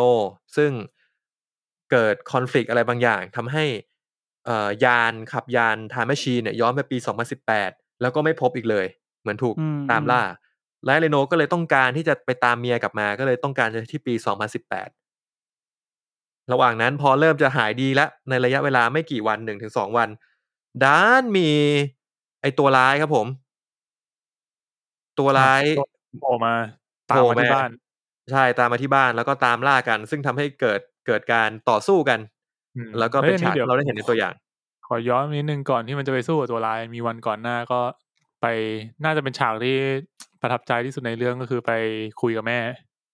เฮ้ยเรื่องนี้ดีมากตอนนี้ไปคุยกับแม่ที่บาร์ใช่ไหมไปคุยกับแม่ที่บาร์แต่มันคุยก่อนเหรอวะคุยก่อนนะเพราะว่าพอมันมาเจอแฟนมันอ่ะมันก็ขึ้นรถแล้วก็ไปทะเลเลยแล้วแฟนมันก็โดนยิงตายเลยถูกป่ะน่าจะเป็นวันก่อนหน้า อันนั้นผมว่าเป็นซีเควนซ์การสนทนาที่แบบมันประทับใจอ่ะผมว่าคนเรามันต้องมีอ่ะคนเราที่เรารู้สึกว่าแบบเฮ้ยบางอย่างในอดีตที่เรารู้สึกว่าทำผิดพลาดไปเสียใจอยากจะขอโทษอ่ะแต่ว่ามันตอนนั้นมันก็นานแล้วนะ redemption เนาะก็จริงเป็นฉากที่ถือว่าทำเอาน้ำตาซึมเหมือนกันเป็นฉากที่ดีจริงๆผมว่ามันดีตรงสิ่งที่เขาจะทำออกมาและต้องการจะสื่อแล้วก็ไปถึงการแสดงของแรดเรโนพร้อมกับที่อีกฝั่งหนึ่งเห็นว่านั่นมันเสื้อของสามีใช่ไหมแล้วแบบเริ่มลุกลี้ลุกลนอ่ะ มันเหมือนมีความแบบรู้สึกว่าไอ้แค่คนนี้มันแปลกๆนะคนนี้จริงๆมันก็ดีนะแบบได้พูดในจุดที่แบบเราก็น่าสนใจแต่แบบมึงเสื้อมึงคุ้นๆว่ะมึงยังไงนะกูกลัวมากเลยว่าหนังมันจะเล่นเหมือนว่าแบบเหมือนแม่ตัวเองมาชอบมันอ่ะเหมือน Back to the Future อ่ะผมก็เลยแบบตอนนั้นก็กังวลประเด็นนี้อยู่แต่ว่าพอมันไม่ไปเล่นประเด็นนี้ก็แบบโอเคโล่งผมเลยชอบไงเลยชอบความอักวาดที่มันเกิดขึ้นว่าแบบเราเองก็คิดได้หลายอย่างเว้ยหลังจากที่เราดูหลายๆอย่างมาพร้อมกับไอแลนด์เรโนเองก็คิดได้หลายอย่างเว้ยในตัวละครเองก็แสดงออกให้เห็นว่าไม่เกิดอะไรขึ้นหลายอย่างในหัวพวกเขา2คนก็แบบพยายามจะ keep going ในเวนะแล้วก็รีบๆไปให้มันจบๆอ่ะเจ๋งดิจริงพอมันเดินไปผมแบบดีใจมากเลยที่แบบมันไม่สานต่อเรื่องเนี้ยไม่งั้นแบบมันจะเล่นได้ทางเดียวอ่ะคือการแบบให้มาฉีบกันนะซึ่งไม่อยากให้เกิดเรื่องนี้ใช่ซึ่งเป็นในทิศทางแบบที่หนังเล่าอ่ะผมโอเคละใช่โอเคแล้วใช่นั่นแหละครับก็กลับมาที่ฉากแอคชั่นนะครับเป็นแอคชั่นซีเควนซ์ที่ในส่วนหลังบ้านก็เริ่มจากการที่แบบอยู่หมาก็เห่าและเรโนก็เลยรู้สึกตัวว่าแบบเฮ้ยมีใครมาหรือเปล่าก็หยิบไอ้ระเบิดมือขึ้นมาไอ้ที่บอกว่าไม่ให้ตัวเองเล่นแล้วก็โยนมาที่ประตูนั่นแหละครับผมก็ลุ้นอยู่ว่าเฮ้ยมึงจะระเบิดบ้านมึงทิ้งเหรอ ซึ่งก็ไม่ได้รุนแรงขนาดนั้นก็แค่แบบกระจกแตกบ้างนิดหน่อยแล้วก็ออกมาสู้กันที่สวนหลังบ้านซึ่งก็ใช้ไลท์เซเบอร์อย่างที่เขาบอกซึ่งเป็นไลท์เซเบอร์ที่หลักการมันแปลกๆนะผมว่ามันไม่ใช่ไลท์เซเบอร์ไอ้สัตว์มันก็บอกอยู่ แต่ว่ามันคือมันเหมือนว่ามันมีโจทย์ว่าเฮ้ยเราต้องทำอะไรที่มันเท่เหมือนไลท์เซเบอร์แต่ว่าแม่งดีกว่าไลท์เซเบอร์เว้ยอะไรเงี้ยเพราะผมเห็นว่ามันมีฉากที่มันคือตัวกระบองมันจะมีท่อนที่จับใช่ไหมแล้วก็มันจะมีท่อนที่มันยืดออกมาเป็นไฟเหมือนเป็นไฟฟ้าซึ่งกูเห็นมันจับทุกตัวจับทุกส่วนเลยของกระบองนะผมไม่ได้สังเกต กูก็เลยรู้สึกว่าเฮ้ยตรงนั้นมึงก็จับได้เหรอวะหรือว่าแบบอาวุธมึงคงล้ำเหรอมั้งมันคงแบบใช้ระบบตรวจ DNA ที่อะไรแบบในยานมันอ่ะแบบอันนี้ DNA มึงเองโอเคไม่เป็นไรมึงไม่ตายพอฟาดโดนคนอื่นอันนี้คนอื่นโอเคตายแต่ว่ามันเป็นเหมือนว่ามันมีทั้งเป็นแบบสะท้อนพลังนู่นนี่นั่นด้วยเหมือนคล้ายๆชุด Black Panther ผสมไลท์เซเบอร์อารมณ์นั้นน่ะแม่งมีทั้งแบบเป็นโล่เป็นคลื่นกระแทกเป็นได้หลายอย่างมากซึ่งก็จากนั้นก็คือคนมันเยอะมากก็เลยสู้ไม่ได้ใช่แล้วก็กำลังจะโดนจับ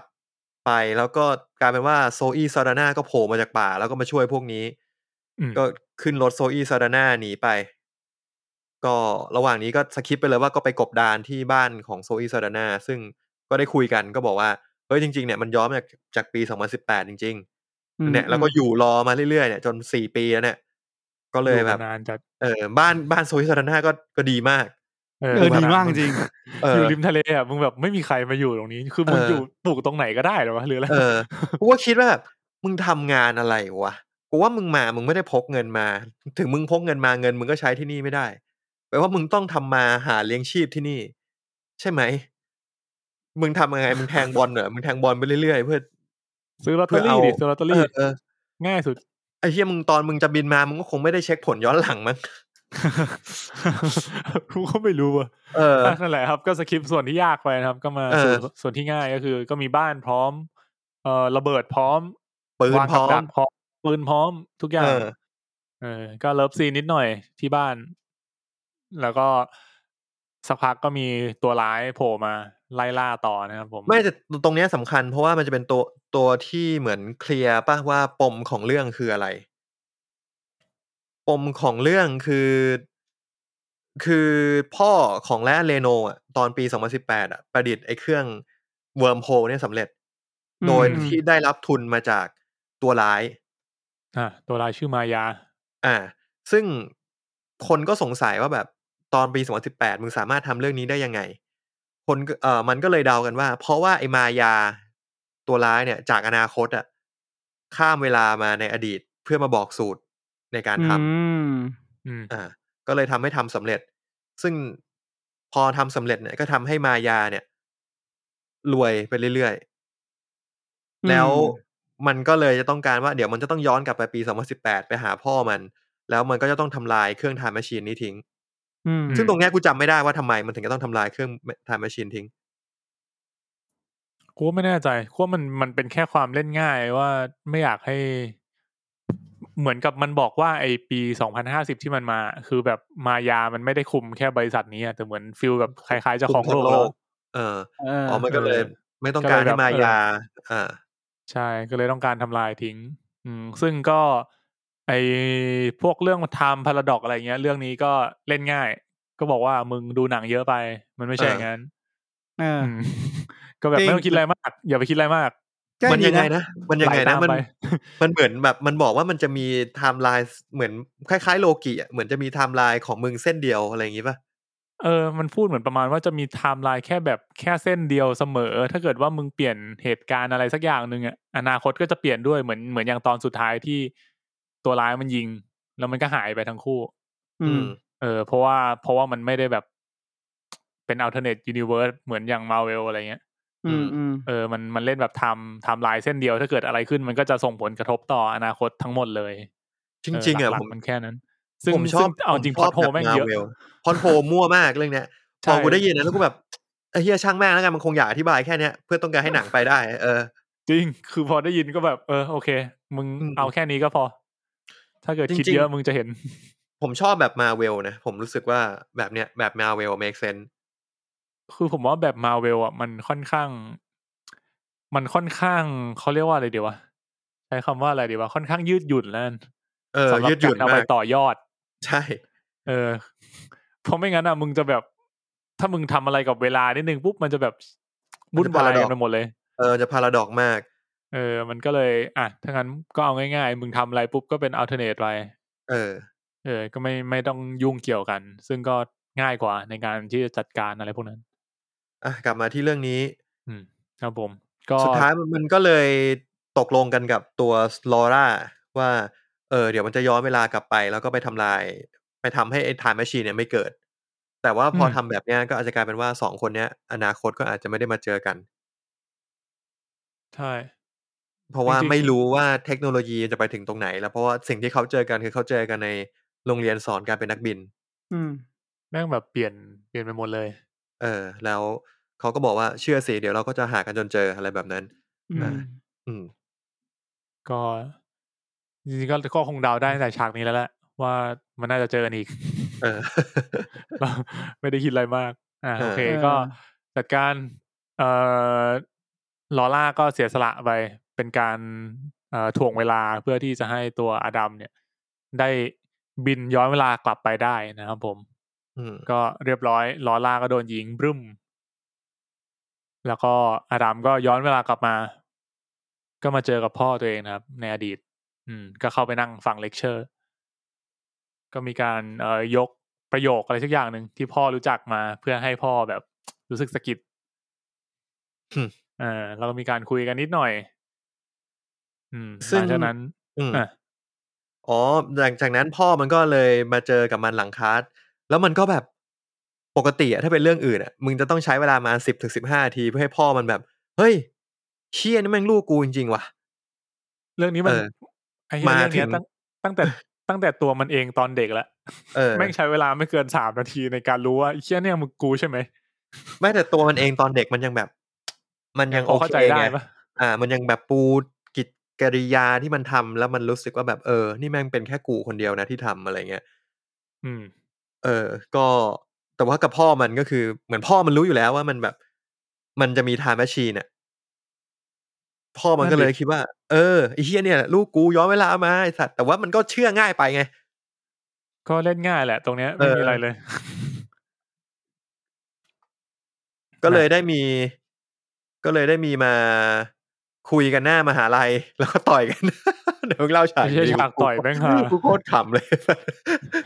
ไอ้กูหาท่าต่อยของพ่อมากแม่งโดดขาเดียวแล้วก็ต่อยเหมือนแบบคนไม่เคยสู้อ่ะกูจะต่อยนั่นแหละก็เหมือนไม่เข้าใจกันนิดหน่อยนะครับผมก็พยายามแบบอธิบายนู่นนี่นั่นอะไรเงี้ยจนมาถึงแบบก็เป็นฉากประทับใจอีกฉากนึงฉากที่2หลังจากที่ตัวเองตอนโตเนี่ยพูดไปแล้วทีนี้ก็ถึงคิวของวัยเด็กบ้างที่เป็นมันเป็นเหมือน2ฉากที่มาสะท้อนให้เราเห็นน่ะเหมือนแบบ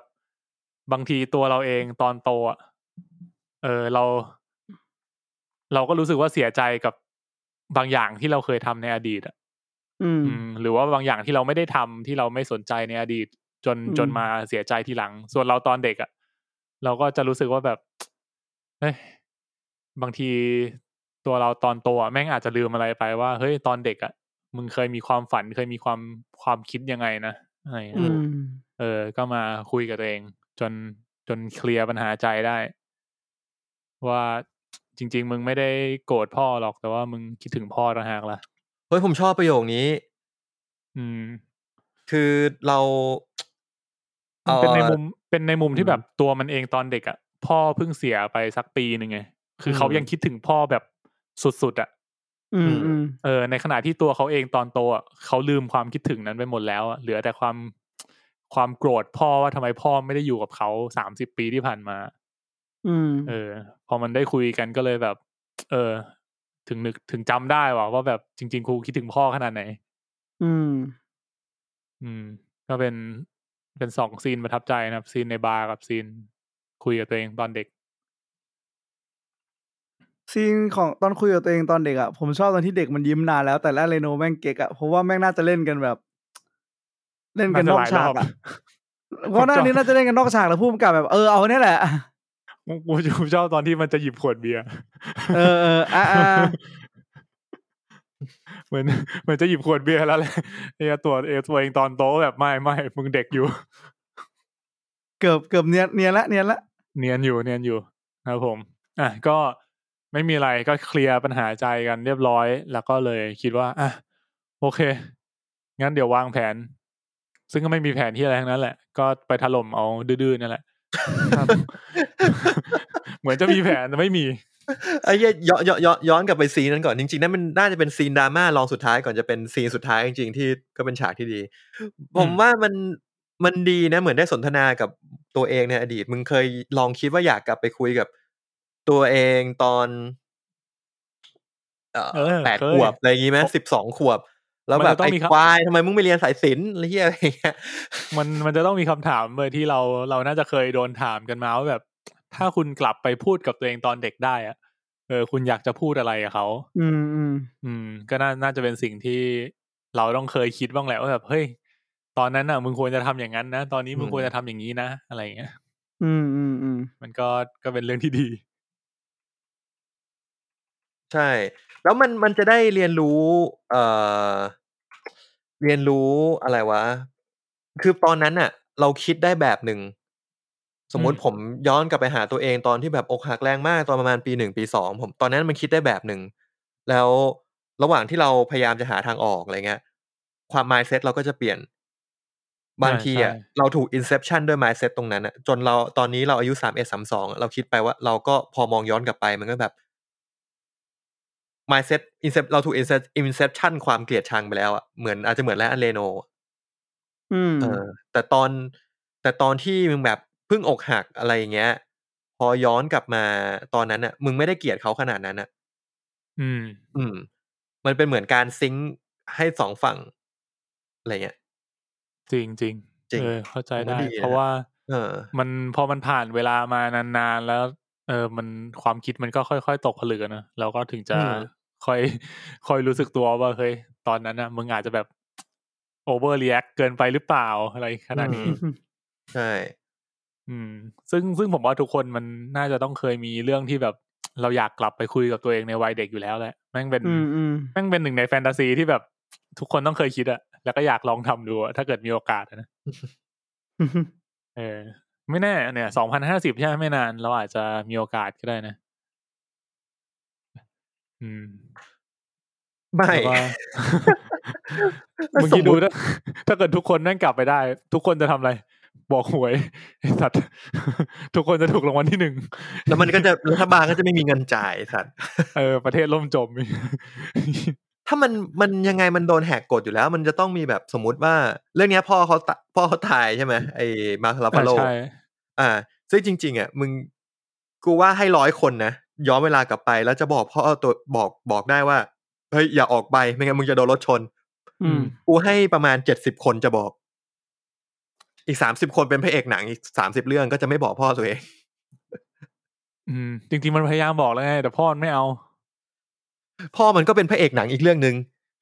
ก็ถูกของมึงพ่อมันเป็นเดอะฮักนะเว้ยขนาดพ่อมันก็รู้แหละว่ามันจะตายแต่มันไม่รู้ไงว่าเมื่อไหร่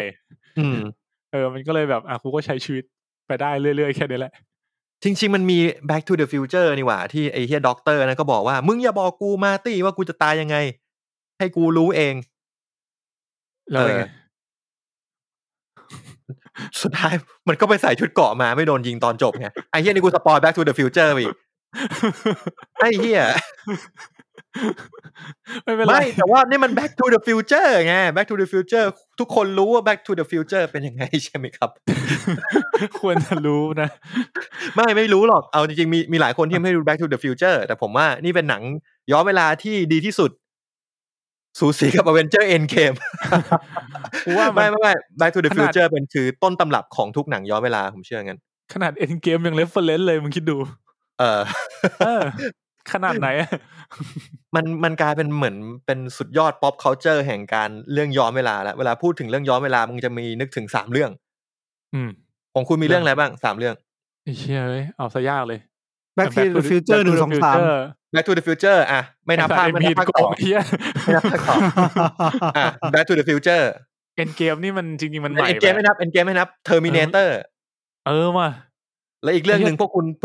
คุณเคยดูแน่นอนเรื่องอะไรครับโดราเอมอนไงเพื่อนไอ้สัตว์เอ้ยก็ถูกก็ใช่แหละหรือไม่ Attack on Titan น่ะใหม่ไปมึงสปอยล์ป่ะเนี่ยตั้นไอ้สัตว์มันมีแบบฉากในอดีตเยอะแยะตายห่าแทบจะเป็นหนังย้อนเวลาอยู่แล้วไอ้สัตว์ไหนผมลองดูดิ Best มึงกลับมาอดัมโปรเจกต์ก่อนกลับมาอดัมโปรเจกต์ไม่ผมสงสัย Best Time Travel ใช่เฮ้ยเหี้ยไอ้นี่ก็เป็นเว้ย Tenet โอ้ยเหี้ย Tenet Best Time Travel มั้ย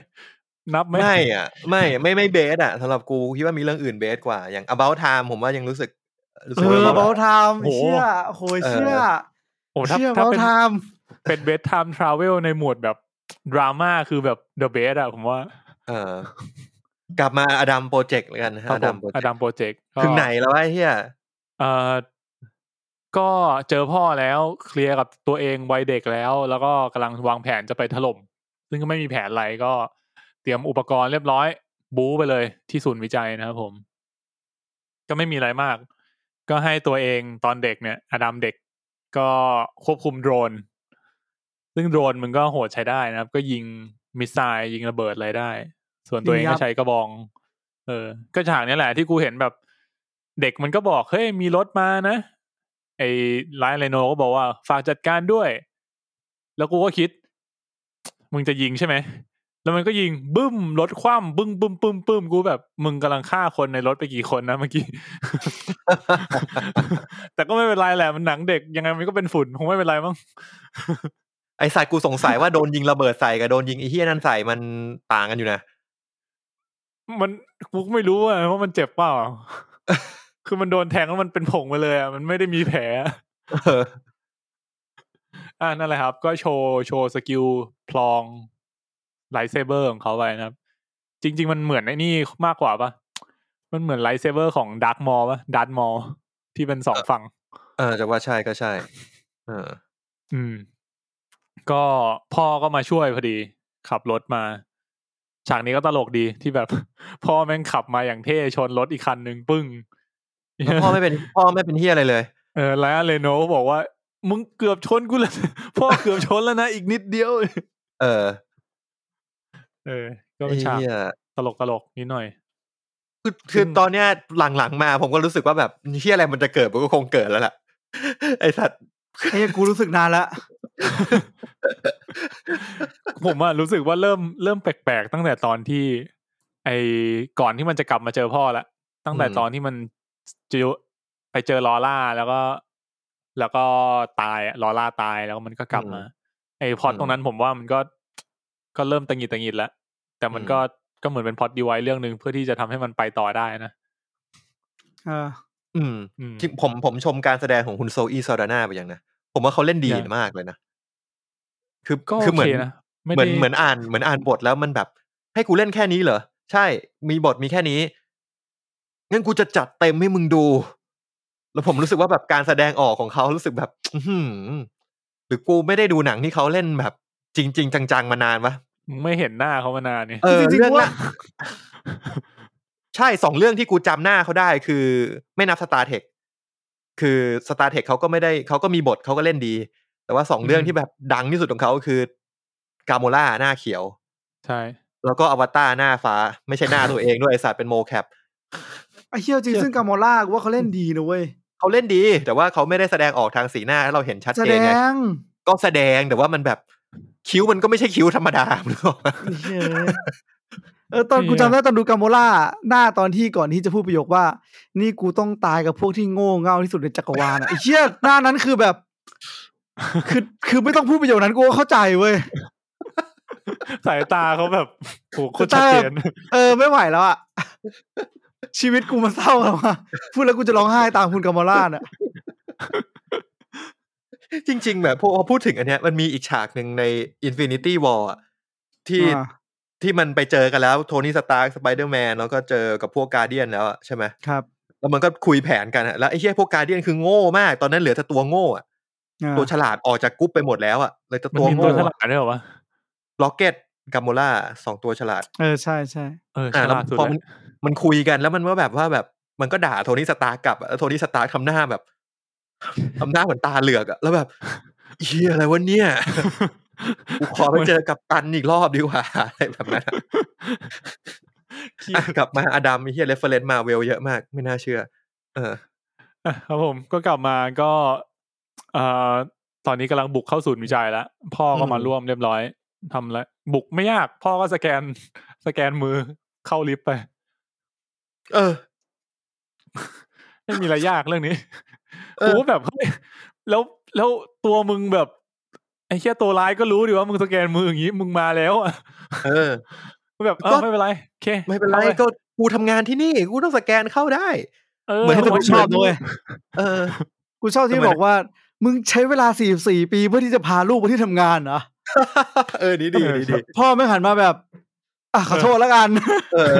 อันนี้ยอมทำอะไรไม่ได้ก็ถูกของมันเฮ้ยแต่ผมเคยไปที่ทำงานพ่อนะตอนสมัยเด็กๆอ่ะสมัยพ่อกูไม่ได้เป็นเจ้านายตัวเองอ่ะครับเป็นไงก็จำได้ไปดูจูเลนเจอร์ที่ออฟฟิศพ่อตอนแรกอ่ะผมคิดในใจเว้ยว่าผมอ่ะไม่ได้รู้สึกอยากจะพาลูกไปที่ทำงานอ่ะแต่พอมาดูเรื่องนี้แล้วก็รู้สึกว่าเฮ้ยหรือจริงๆมันเป็นเหมือน1เช็คลิสต์สำหรับเด็กว่ะผมว่าใช่มันเหมือนเป็นการไปเที่ยวไหมสำหรับเด็กอ่ะสักครั้งอ่ะมันเป็นที่ใหม่ๆแล้วเราก็คงอยากเห็นว่าที่พ่อเราออกไปทำงานทุกวันพ่อกูไปทำงานอะไรทำงานยังไงอะไรอย่างงี้ใช่คืออย่างน้อยอาจจะอยากไปสักครั้งหนึ่งอ่ะแต่ไปแล้วจะชอบไม่ชอบนั่นก็อีกเรื่องนึงผมว่ามันมี2มุมนะก็คือมุมของเจ้านายอ่ะก็อาจจะไม่โอเคที่แบบมึงพาเด็กมาเด็กที่เป็นลูกเนี่ยถ้าเป็นเด็กที่เป็นแบบเมียน้อยอย่างเงี้ยเจ้านายอาจจะโอเคอีกเรื่องนึงไม่ใช่สัตว์คนละเด็กกันเป็นลูกมันอาจจะก่อให้เกิดความรำคาญถ้าเกิดว่าลูกคุณแบบควบคุมลูกคุณไม่ได้อะไรเงี้ยผมจะบอกว่าแต่ว่าบริษัทผมมีคนที่พาลูกมาประมาณลูกน่าจะสักผมไม่แน่ใจว่าขึ้นประถมหรือยังน่าจะถ้าประถมก็ป.1 ป.2 ป.3อะไรประมาณนั่นแหละเป็นวัยที่ผมไปออฟฟิศพ่อตอนนั้นแล้วไปดูจูเลนเจอร์ แต่ผมว่าอาจจะเด็กกว่านั้นเพราะว่าค่อนข้างโวยวายพอสมควรก็คือต้องจับไปอยู่ในห้องเงียบใช่คือจับเข้าอยู่ในห้องประชุมเพราะว่าห้องประชุมมันเก็บเสียงแล้วถ้าเกิดไม่มีใครประชุมกันอ่ะเขาก็ไม่ได้ว่าอะไรเพราะงั้นก็ให้ลูกของคนนั้นนะเขาก็ไปอยู่ในห้องประชุมก็ไปเหมือนไปนั่งเล่นมือถือดูนู่นดูนี่อะไรไปอย่างเงี้ยก็ถือว่าข้างนอกก็เงียบไม่มีปัญหาอะไรแต่ว่าผมจะนำเสนออีกมุมนึงว่าการที่คุณพาเด็กมาดูผู้ใหญ่ไว้ทำงานเด็กมันได้ซึมซับบรรยากาศบางอย่างแล้วอาจจะทำให้ทำงานไม่แน่นะมึงเขาอาจจะเข้าใจเขาอาจจะแบบเฮ้ยชอบว่ะคือผมเป็นคนที่เวลาสมมุติต้องไปทำอะไรในอนาคตอ่ะผมจะคิดภาพเดี๋ยวหมายถึงแบบปี2050เนี่ยเหรอไม่ใช่เหมือนแบบเอาใหม่ดิแบบเหมือนแบบกูรู้ว่าในอนาคตกูรู้สมมติยกอย่างสมมติว่ากูรู้ว่ากูต้องไปบุรีรัมย์กูจะรู้สึกสบายใจกว่าถ้าเกิดกูเคยเห็นภาพมาแล้วว่าที่บุรีรัมย์จะเป็นยังไงแล้วแต่ว่าถ้าเกิดว่าไปในที่ที่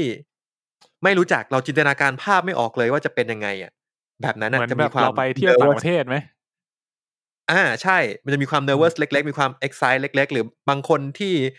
อาจจะไม่ชอบความรู้สึกนี้แต่ถ้าเกิดว่าเป็นการไปเที่ยวอย่างเงี้ยมันก็โอเคไงแต่ต้องเป็นการอะไรที่ต้องทำแบบไปเจอในอนาคตบางทีตื่นเต้นมากมันอาจจะไม่ชอบได้ผมว่าเป็นการสมมุติเราได้พาลูกไปเห็นแล้วว่าเฮ้ยเนี่ยพ่อทำงานแบบเนี้ยที่ทำงานพ่อเป็นแบบเนี้ยผมว่าเด็กก็จะมีภาพในหัวว่าอนาคตเนี่ยอาจจะต้องเป็นแบบนี้นะหรืออนาคตอาจจะเป็นอีกแบบนึงก็ตามแต่เส้นทางกันไปแต่ว่าเขาได้เห็นแล้วว่าถ้าเขาจะเป็นแบบพ่อเขาจะต้องมาเจอแบบนี้เขาอาจจะชอบแล้วก็เดินตามได้เขาอาจจะตัดสินใจได้เร็วถูกไหมหรือเขาอาจจะตัดสินใจได้เร็วขึ้นว่ากูไม่อยากเป็นแบบนี้กูก็จะไปอีกทางนึงเลยจริงอย่างน้อยเขาจะได้เห็นสภาพแวดล้อมมันอาจจะเป็นแรงบันดาลใจอะไรสักอย่างให้เขาก็ได้นะว่าแบบเฮ้ยเขาไปเห็นที่ทำงานแล้วเขารู้สึกว่าเฮ้ยชอบอะไรแบบนี้จังเลยแล้วก็กลายเป็นเป้าหมายในชีวิตของเขาไปอะไรเงี้ยมันก็เป็นเรื่องที่ดีผมคิดในมุมนั้นมุมนึงเหมือนกันก็ไม่แน่ว่าไปดูแล้วแบบพ่อวันนึงผมจะมาซื้อบริษัทพ่อเองครับก็ดีแล้วผมจะยุบทิ้งเลยครับเพราะว่าผมไม่อยากให้พ่อทำงานแล้วครับก็เป็นลูกที่ไปต่อที่อดัมโปรเจกต์ลงไปแล้วมันจะไปทำอะไรนะก็ลงไปที่ชั้นล่างนะครับก็พ่อก็ตั้งใจพ่อก็มีแผนจะทำลายก็อธิบายลูกดิบบีเลยเนี่ยแต่เราจะดึงฮาร์ดดิสก์นะเพราะงั้นเนี่ยการดึงฮาร์ดดิสก์เนี่ยมันก็มีแค่2ทางที่จะเป็นไปได้นะก็คือดึงแล้วเนี่ยมันเครื่องก็จะทำงานได้ต่อไปไม่มีปัญหาอะไรแล้วมันก็จะหยุดการทำงานหรือไม่อีกทางนึงล่ะพ่ออีกทางนึงก็มันอาจจะระเบิดแล้วก็ตายเรียบ100 กิโลเมตรแล้วก็ลุ้นอดัมตื่นเต้นอยู่อดัมตื่นเต้นยังไงพ่อบอกดึงแม่งเลยแล้วกันปึ๊บดึงปึ๊บโอเคสงสัยเป็นข้อหนึ่งเอาจริงครับสำหรับผมรู้สึกว่าฉากแบบนี้มันมักจะเกิดขึ้นกับจะว่าไงดีผมรู้สึกว่าพอมันมาที่ทำงานพ่อผมเข้าใจอารมณ์นี้นะแต่ไอแบบไอคนตายครึ่งประเทศก็เข้าใจแต่ผมรู้สึกว่าพอมาที่ทำงานพ่อมันก็จะมีแหละเวลาที่แบบเราสอนลูกว่าเนี่ยถ้ามุดเราทำแล้วมันจะเป็นยังไงแล้วถ้าเราไม่ทำจะเป็นยังไงแล้วถ้าเราทำมันจะมีโอกาสยังไงไปบ้างก็บอกกัน1 2 3 4แล้วเรารู้ในใจอยู่แล้วเว้ยว่าโอกาสมากกว่ามันคืออะไรพ่อมันรู้อยู่แล้วแหละว่าแบบไอโอกาสระเบิดแบบที่มันบอกมันน่าจะน้อยมากแต่มันไม่ได้จำเป็นต้องบอกไงมันก็แบบให้ลุ้นแล้วก็แบบเหมือนเล่นสนุกกับลูกเฉยเหมือนกวนตีนลูกจะคำว่าเล่นสนุกแล้วกันอ๋อเลยทำไมวะเรากวนตีนลูกไม่ได้ได้แหละใครๆก็ต้องทำนั่นแหละครับก็พอก็คงรู้อยู่แล้วว่าจริงๆมันไม่น่าจะระเบิดอะไรก็เลยจัดการดึงออกมาปึ้งก็เป็นจังหวะเดียวกันกับที่ตัวร้ายก็มาก็เป็นฉากแอคชั่นงงๆมึนๆนะครับตรงนี้มึนมากครับซึ่งกูจำไม่ค่อยได้แล้วมันเกิดอะไรขึ้นก่อนวะตัวร้ายมันมาใช่ไหมแล้วมันก็จับอดัมตอนเด็กไว้แล้วก็บอกให้พ่อกับอดัมแบบส่งฮาร์ดดิสก์มาทีนี้มันก็เลยไอ้เหี้ยไลออนเรโนมันก็เลยบอกว่าใจเย็นขอกูคิดก่อนทุกคนงงว่ามึงคิดอะไรวะแล้วก็จัดการส่งซิกไอ อ๋อมันก็เลยไอ้อดัมตอนเด็กมันก็เลยขัดขืนแล้วก็หลบออกมาได้แล้วทีนี้มันก็เลยยิงปืนพลาดไปโดนในเครื่องยนต์เชิงปฏิกรณ์ก็เลยขัดข้องขึ้นมาครับทำให้เกิดแบบน่าจะเป็นเหมือนกับว่าไอ้เครื่อง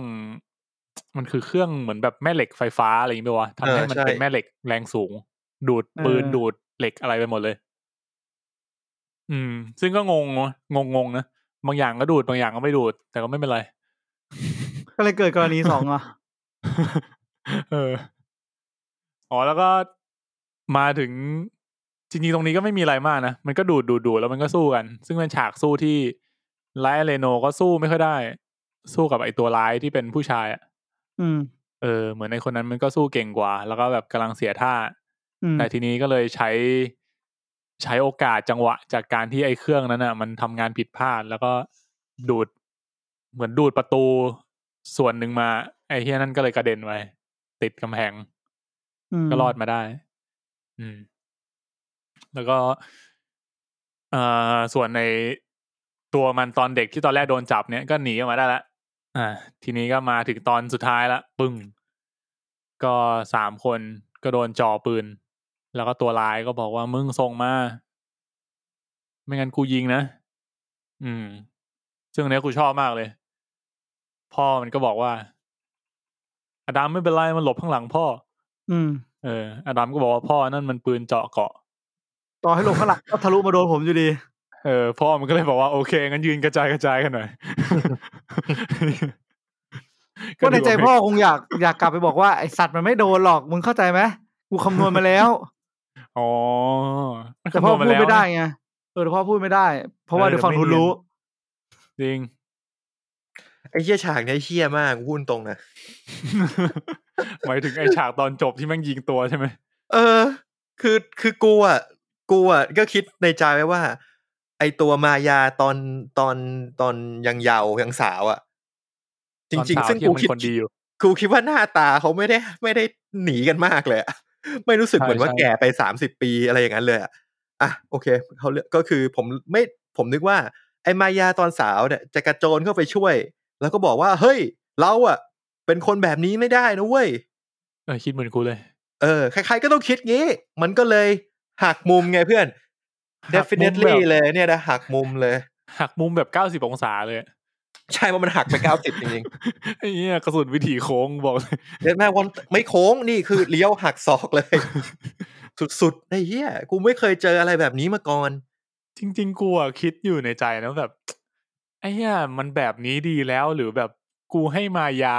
มันห้ามตัวเองแบบที่กูคิดไว้แล้วมันทำแบบที่กูคิดอะแบบไหนกูจะฟีลกูลกว่ากันวะไม่แน่ใจเลยอะคือแบบเราคาดเดาไว้แล้วว่าเดี๋ยวตัวมันเองอะมันต้องแบบเฮ้ยทำไมตัวเราถึงได้กลายเป็นคนที่เลวขนาดนี้ได้วะเราต้องหยุดตัวเองละ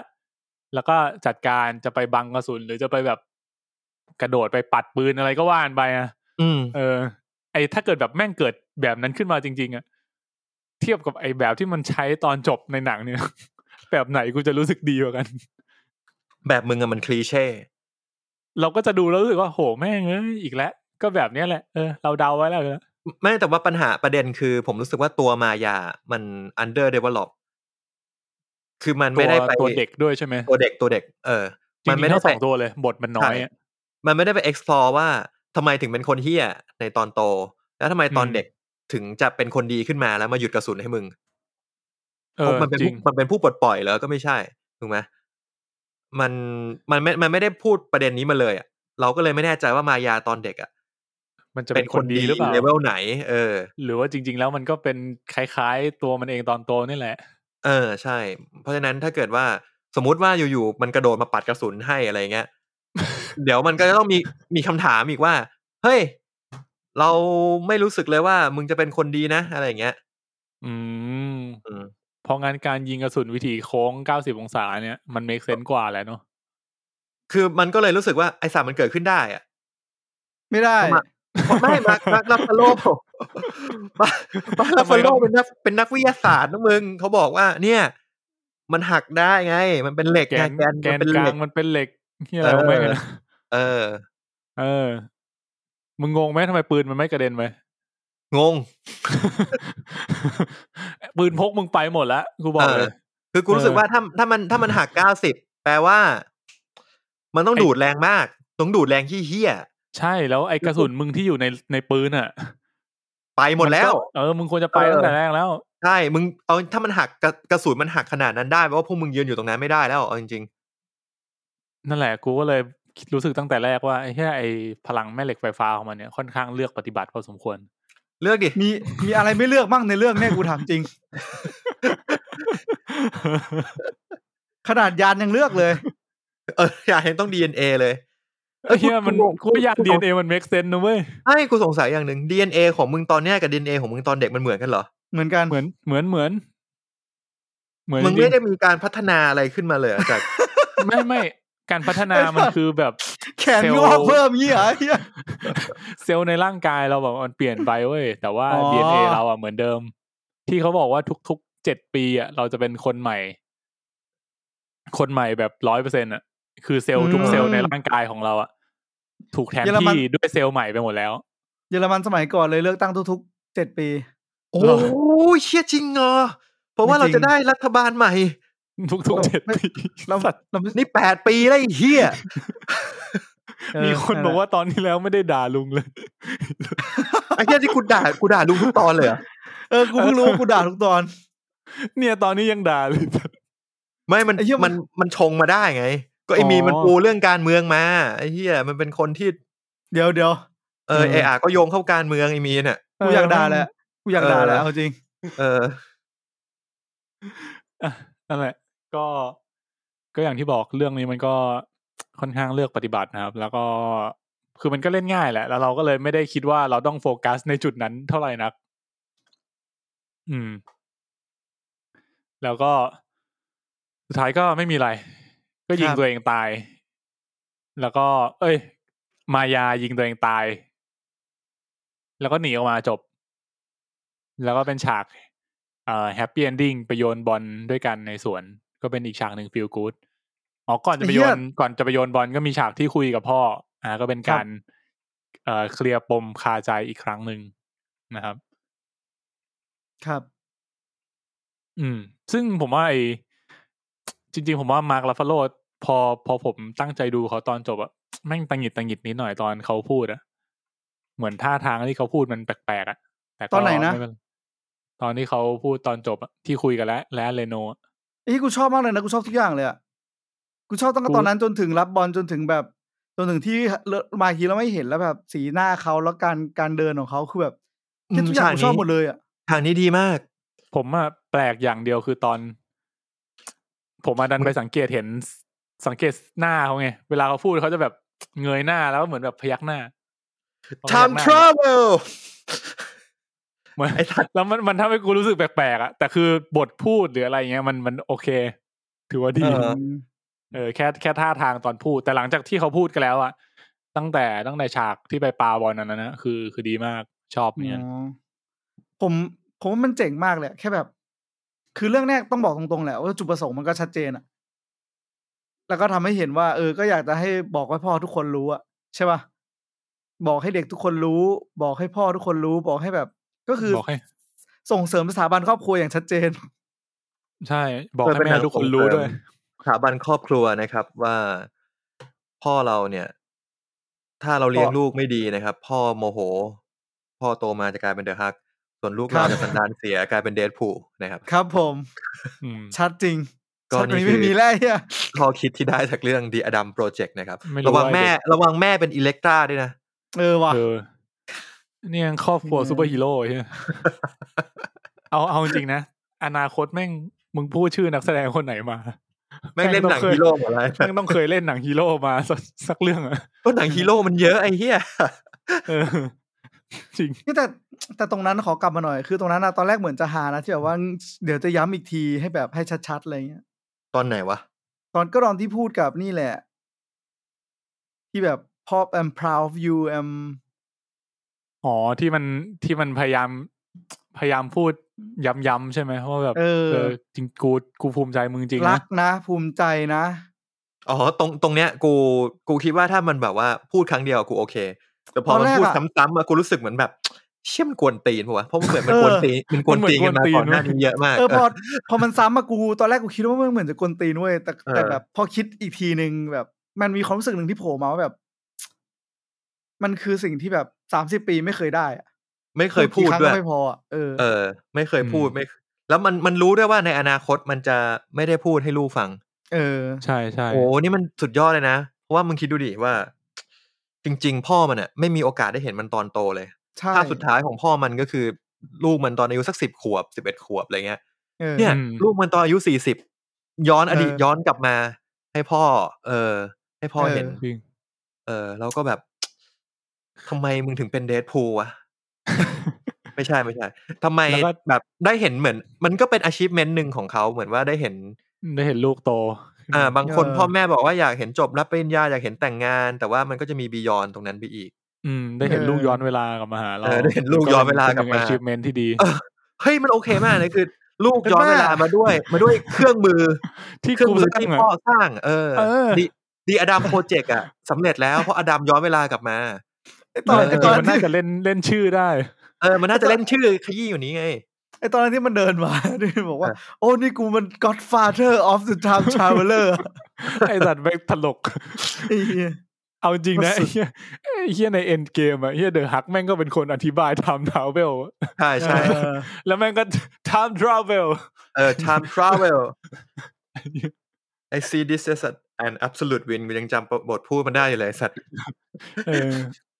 แต่พอกลับมาพูดถึงไอ้ฉากที่บอกว่าพ่อมันพูดย้ำๆอ่ะไอ้ตรงนั้นอ่ะผมกลับไปชอบการแสดงของแลนเรโนมากเลยเหมือนมันแบบ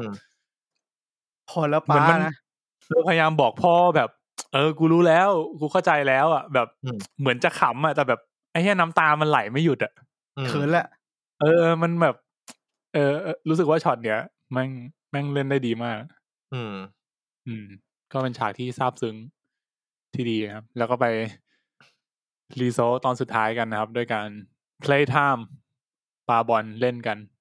อุ้ยผมพูดนิดนึงเดี๋ยวไอฉากปาบอลเนี่ยตอนผมดู Guardian of the Galaxy ภาค 2อ่ะที่สตาร์ลอร์ดเจอพ่อครั้งแรกแล้วมันเคยพูดไว้ตอนเริ่มต้นว่า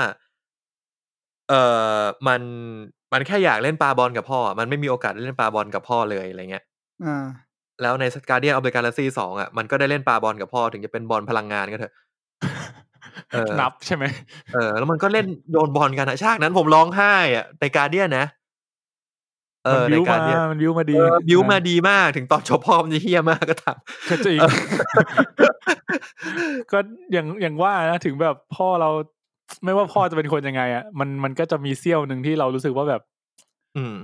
พ่อก็ยังเป็นพ่ออยู่อ่ะแล้วไอ้เหี้ยหนังฝรั่งช่วงนั้นหนังฮอลลีวูดช่วงนั้นจะเป็นหนังที่ลูกฆ่าพ่อตัวเองอ่ะโผล่มาเยอะมากGuardian 2ใช่ป่ะแล้วก็ Star Wars อะไรอย่างเงี้ยช่วงนั้นน่ะมีมากกว่านี้มี 2-3 เรื่องเลยเหี้ยกูแบบไอ้เหี้ยแบบไอ้เหี้ยหนังไทยไม่น่ากล้าทำอ่ะเรื่องเนี้ยทำไม่ได้จริงไม่กล้าทำอ่ะแต่ไอ้พอฉากปาบอลอันนั้นน่ะผมว่ามันดีมากนะเหมือนว่าเป็นคน3 เจนมาปาบอลด้วยกันน่ะแต่แบบผมอยากรู้เหมือนกันว่าถ้าเกิดผมไม่เคยไปเจอฉากสตาร์ลอร์ดปาบอลกับพ่อฉากนี้ผมอาจจะร้องเหมือนกัน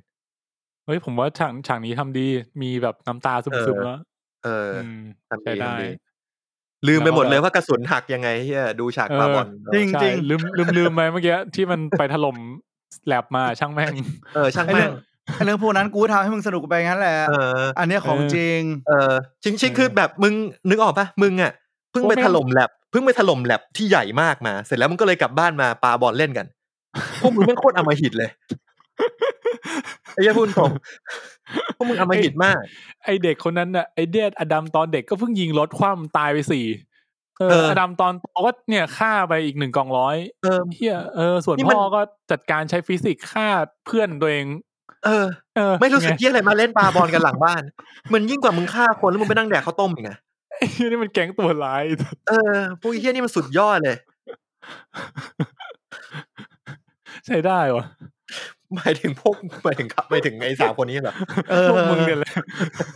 กูพูดเรื่องจริงก็ถูกของมึงแต่มันต้องจบงี้แหละมันต้องจบงี้จริงๆนี่คือตอนจบที่ดีจะให้มันไปมอบตัวตำรวจก็ไม่ใช่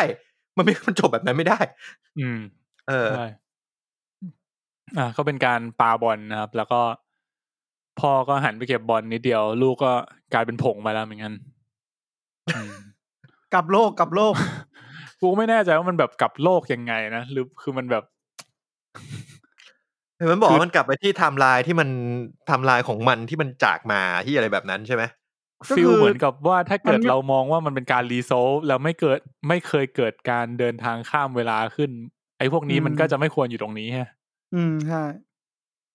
แล้วมันจำได้ไหมไอเด็กเหมือนจะจำไม่ได้แล้วนะว่าเกิดอะไรขึ้นบ้างใช่ไหมก็ทุกคนเหมือนจะจำไม่ได้แต่แค่แบบมีเสี้ยวนึงของความรู้สึกอะมีความรู้สึกเดจาวูป่ะใช่ต้องมีเดจาวูให้บ้างแหละมีฟีลแบบแวบๆขึ้นมาแล้วก็แบบวิ่งไปกอดแม่งั้นกูหาคำตอบพวกมันไม่ได้เหมือนกันกูชอบนะที่มันบอกว่าเนี่ยมึงช่วยกลับไปกอดแม่ได้ไหมไม่เอาแบบขอไปทีนะขอแบบซี่โครงร้าวเลยนะโคตรเจ๋งแล้วมันก็ไลน์มาบอกพี่แม่ซี่โครงร้าวอ่ะเข้าโรงพยาบาลแล้วอ่ะตอนนั้นรักษาไงนะนั่นแหละครับตัวอดัมตอนเด็กก็เคลียร์ใจกับแม่เรียบร้อยก็กลับไปดูรักกันดีส่วนอดัมตอนโตก็ได้มาเจอกับลอร่าอีกครั้งหนึ่งนะครับในการนั่งเลคเชอร์วิชาอะไรไม่รู้ดาราศาสตร์หรือการบินที่อะไรสักอย่างเนี่ยคือฟูลไลอันเรโนนี่คือไลอันเรโนแบบเต็มวัยแบบเต็มวัยแล้วก็แบบเหมือนแบบผู้กำกับบอกมึงเล่นไปเลยเอาไงก็ได้มึงเล่นไปเลยเต็มที่มึงลองจีบหญิงดูได้ตามนั้นน่ะไม่จะมีคนนะมุกมันดีนะเดี๋ยวผมหลับอยู่โคตรชอบเลย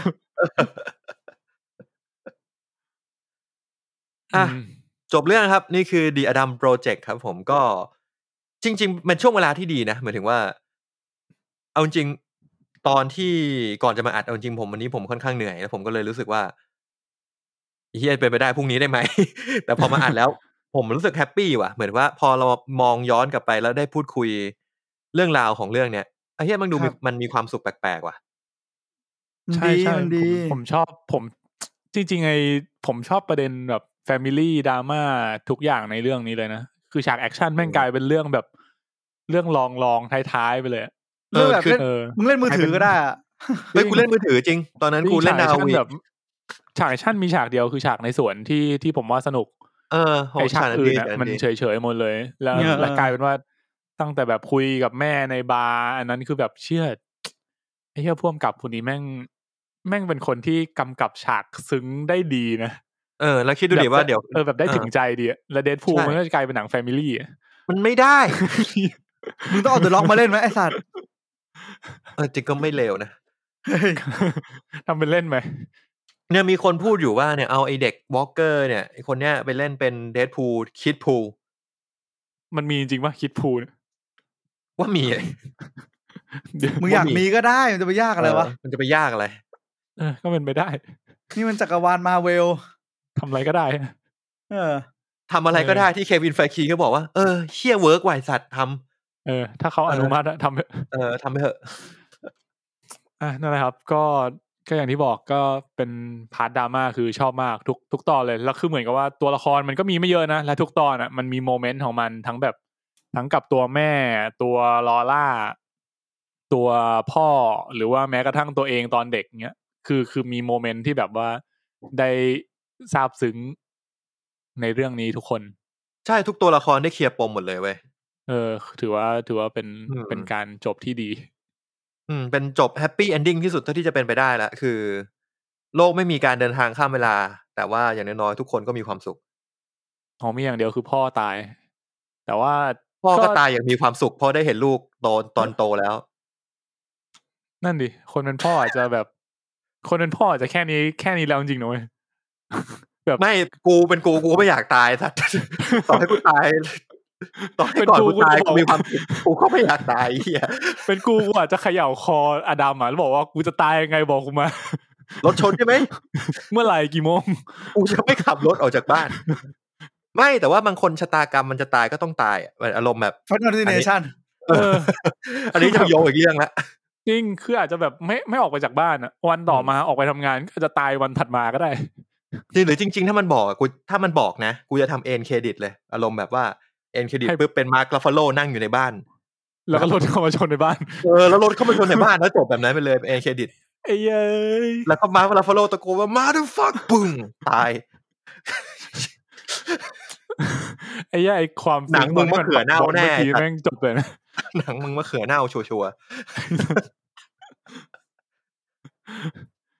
เอาเป็นว่าจบแบบเนี้ยถือว่าโอเคแล้วแหละจบดีแล้วจบดีกว่านี้ไม่ได้แล้วไอ้เหี้ยครับผมก็น่ารักก็เป็น The Adam Project นะครับผมหนังจาก Netflix ก็ถือว่าโอเคดีกว่าที่คาดไว้ดีกว่าที่ผมตั้งความหวังไว้ในตอนแรกพอสมควรแล้วเพราะว่าก็อย่างที่รู้กันนะครับเหมือนหลังๆเนี้ยถ้าเป็นพวกซีรีส์อะไรเงี้ยเรายังพอจะแบบไว้ใจ Netflix ได้ระดับนึงแต่พอมันมาเป็นหนังอะเราก็ดูกันมาหลายเรื่องแล้วเรารู้สึกว่า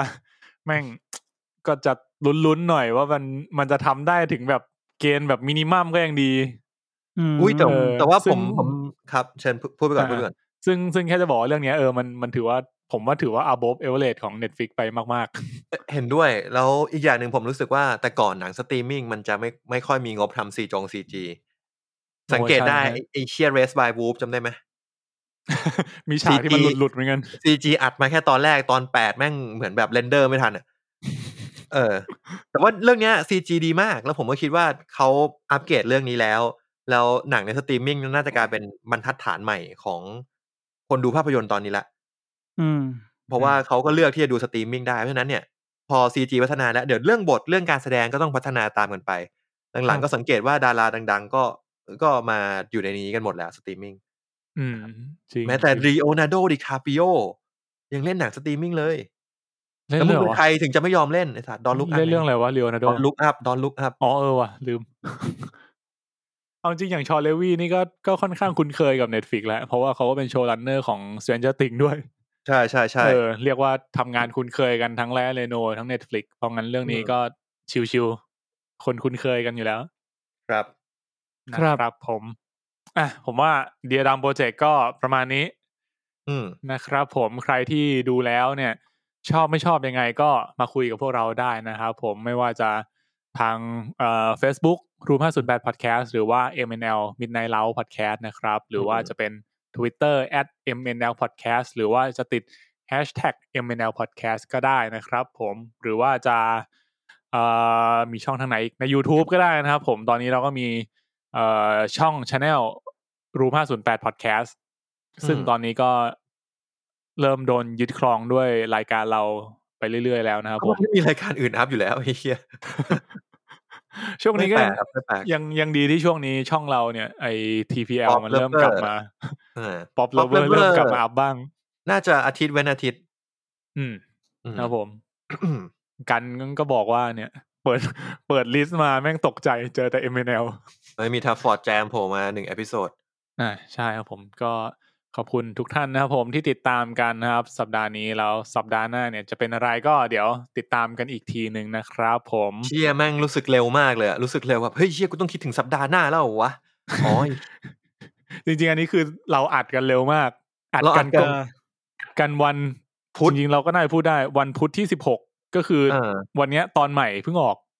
ตอนวันคัทออฟเดอะเดทเพิ่งออกใช่